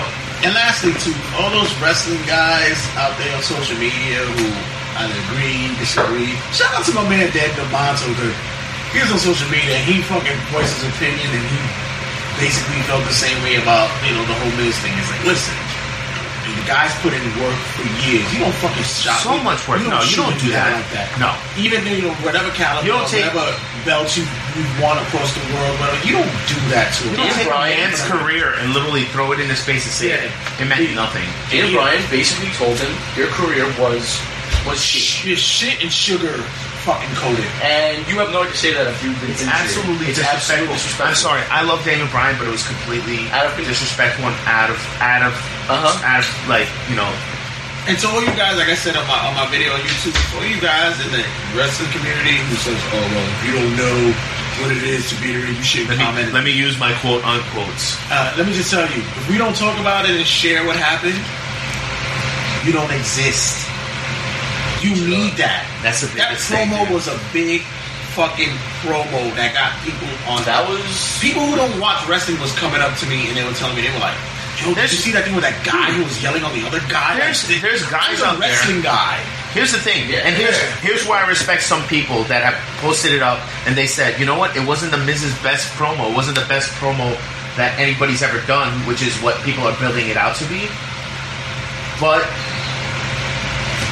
he defended himself in a way that he should have. Of course, if you're a man, you don't get treated like shit.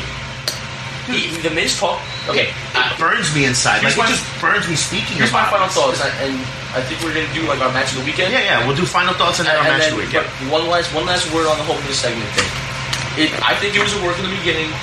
Daniel Bryan set that in line, and Miz took it as any other man or wrestler in the business would have, and he stood up for himself.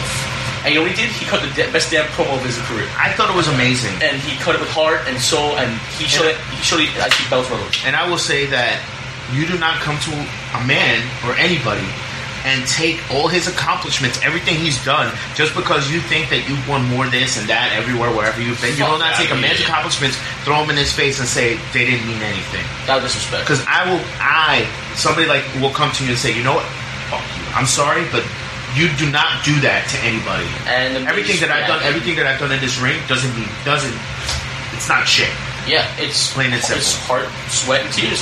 And that's what I think about that. I'm glad he did it. I'm glad that he went out and, you know what? He made a big name for himself once again. Oh, yeah. And now he's on the map. The Miz is on the map. My question is great. Here's my thing. Do you really think that he's not going to go into SmackDown on Tuesday and without a big pop now? Yeah, he's going to get a standing ovation. He's on the map once again. He's going to get a standing ovation on Tuesday. And he's going to be, you know what? He went out of the lines and he made himself relevant, and I fucking respect that guy. He's my man. That's NK scenario. Fuck you, Daniel Bryan, for what you said. So we were trying to do like fuck that shit. No, sometimes these guys just piss me off, and that kind of, again, CM Punk being one of the people that pissed me off. So we were trying to make this as a hostile takeover, but Jay Santee doesn't want to sit down and shut up and mind his own business. No. But then again, this is his show.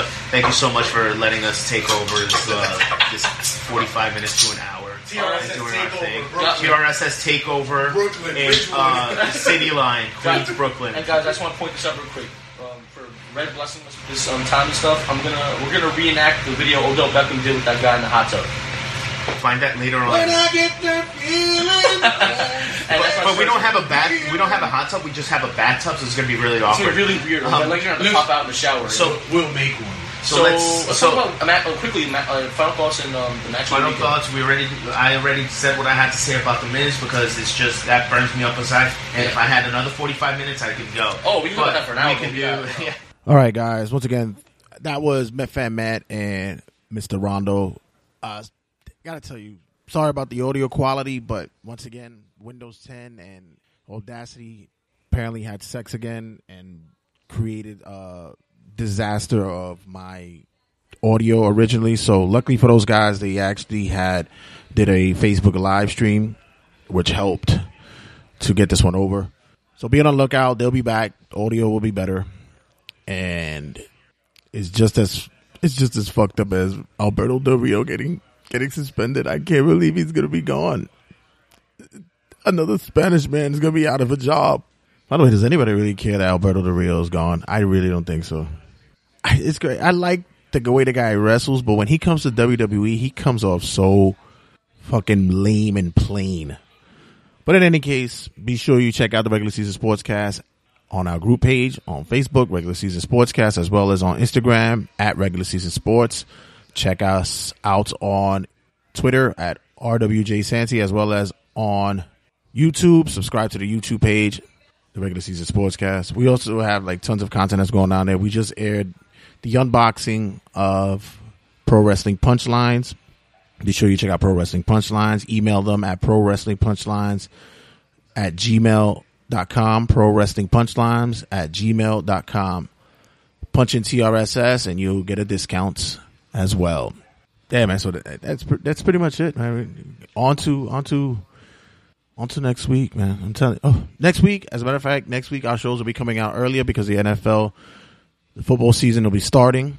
So I got to get those games out. We're gonna have our picks of the week for the football games. Those will be coming out.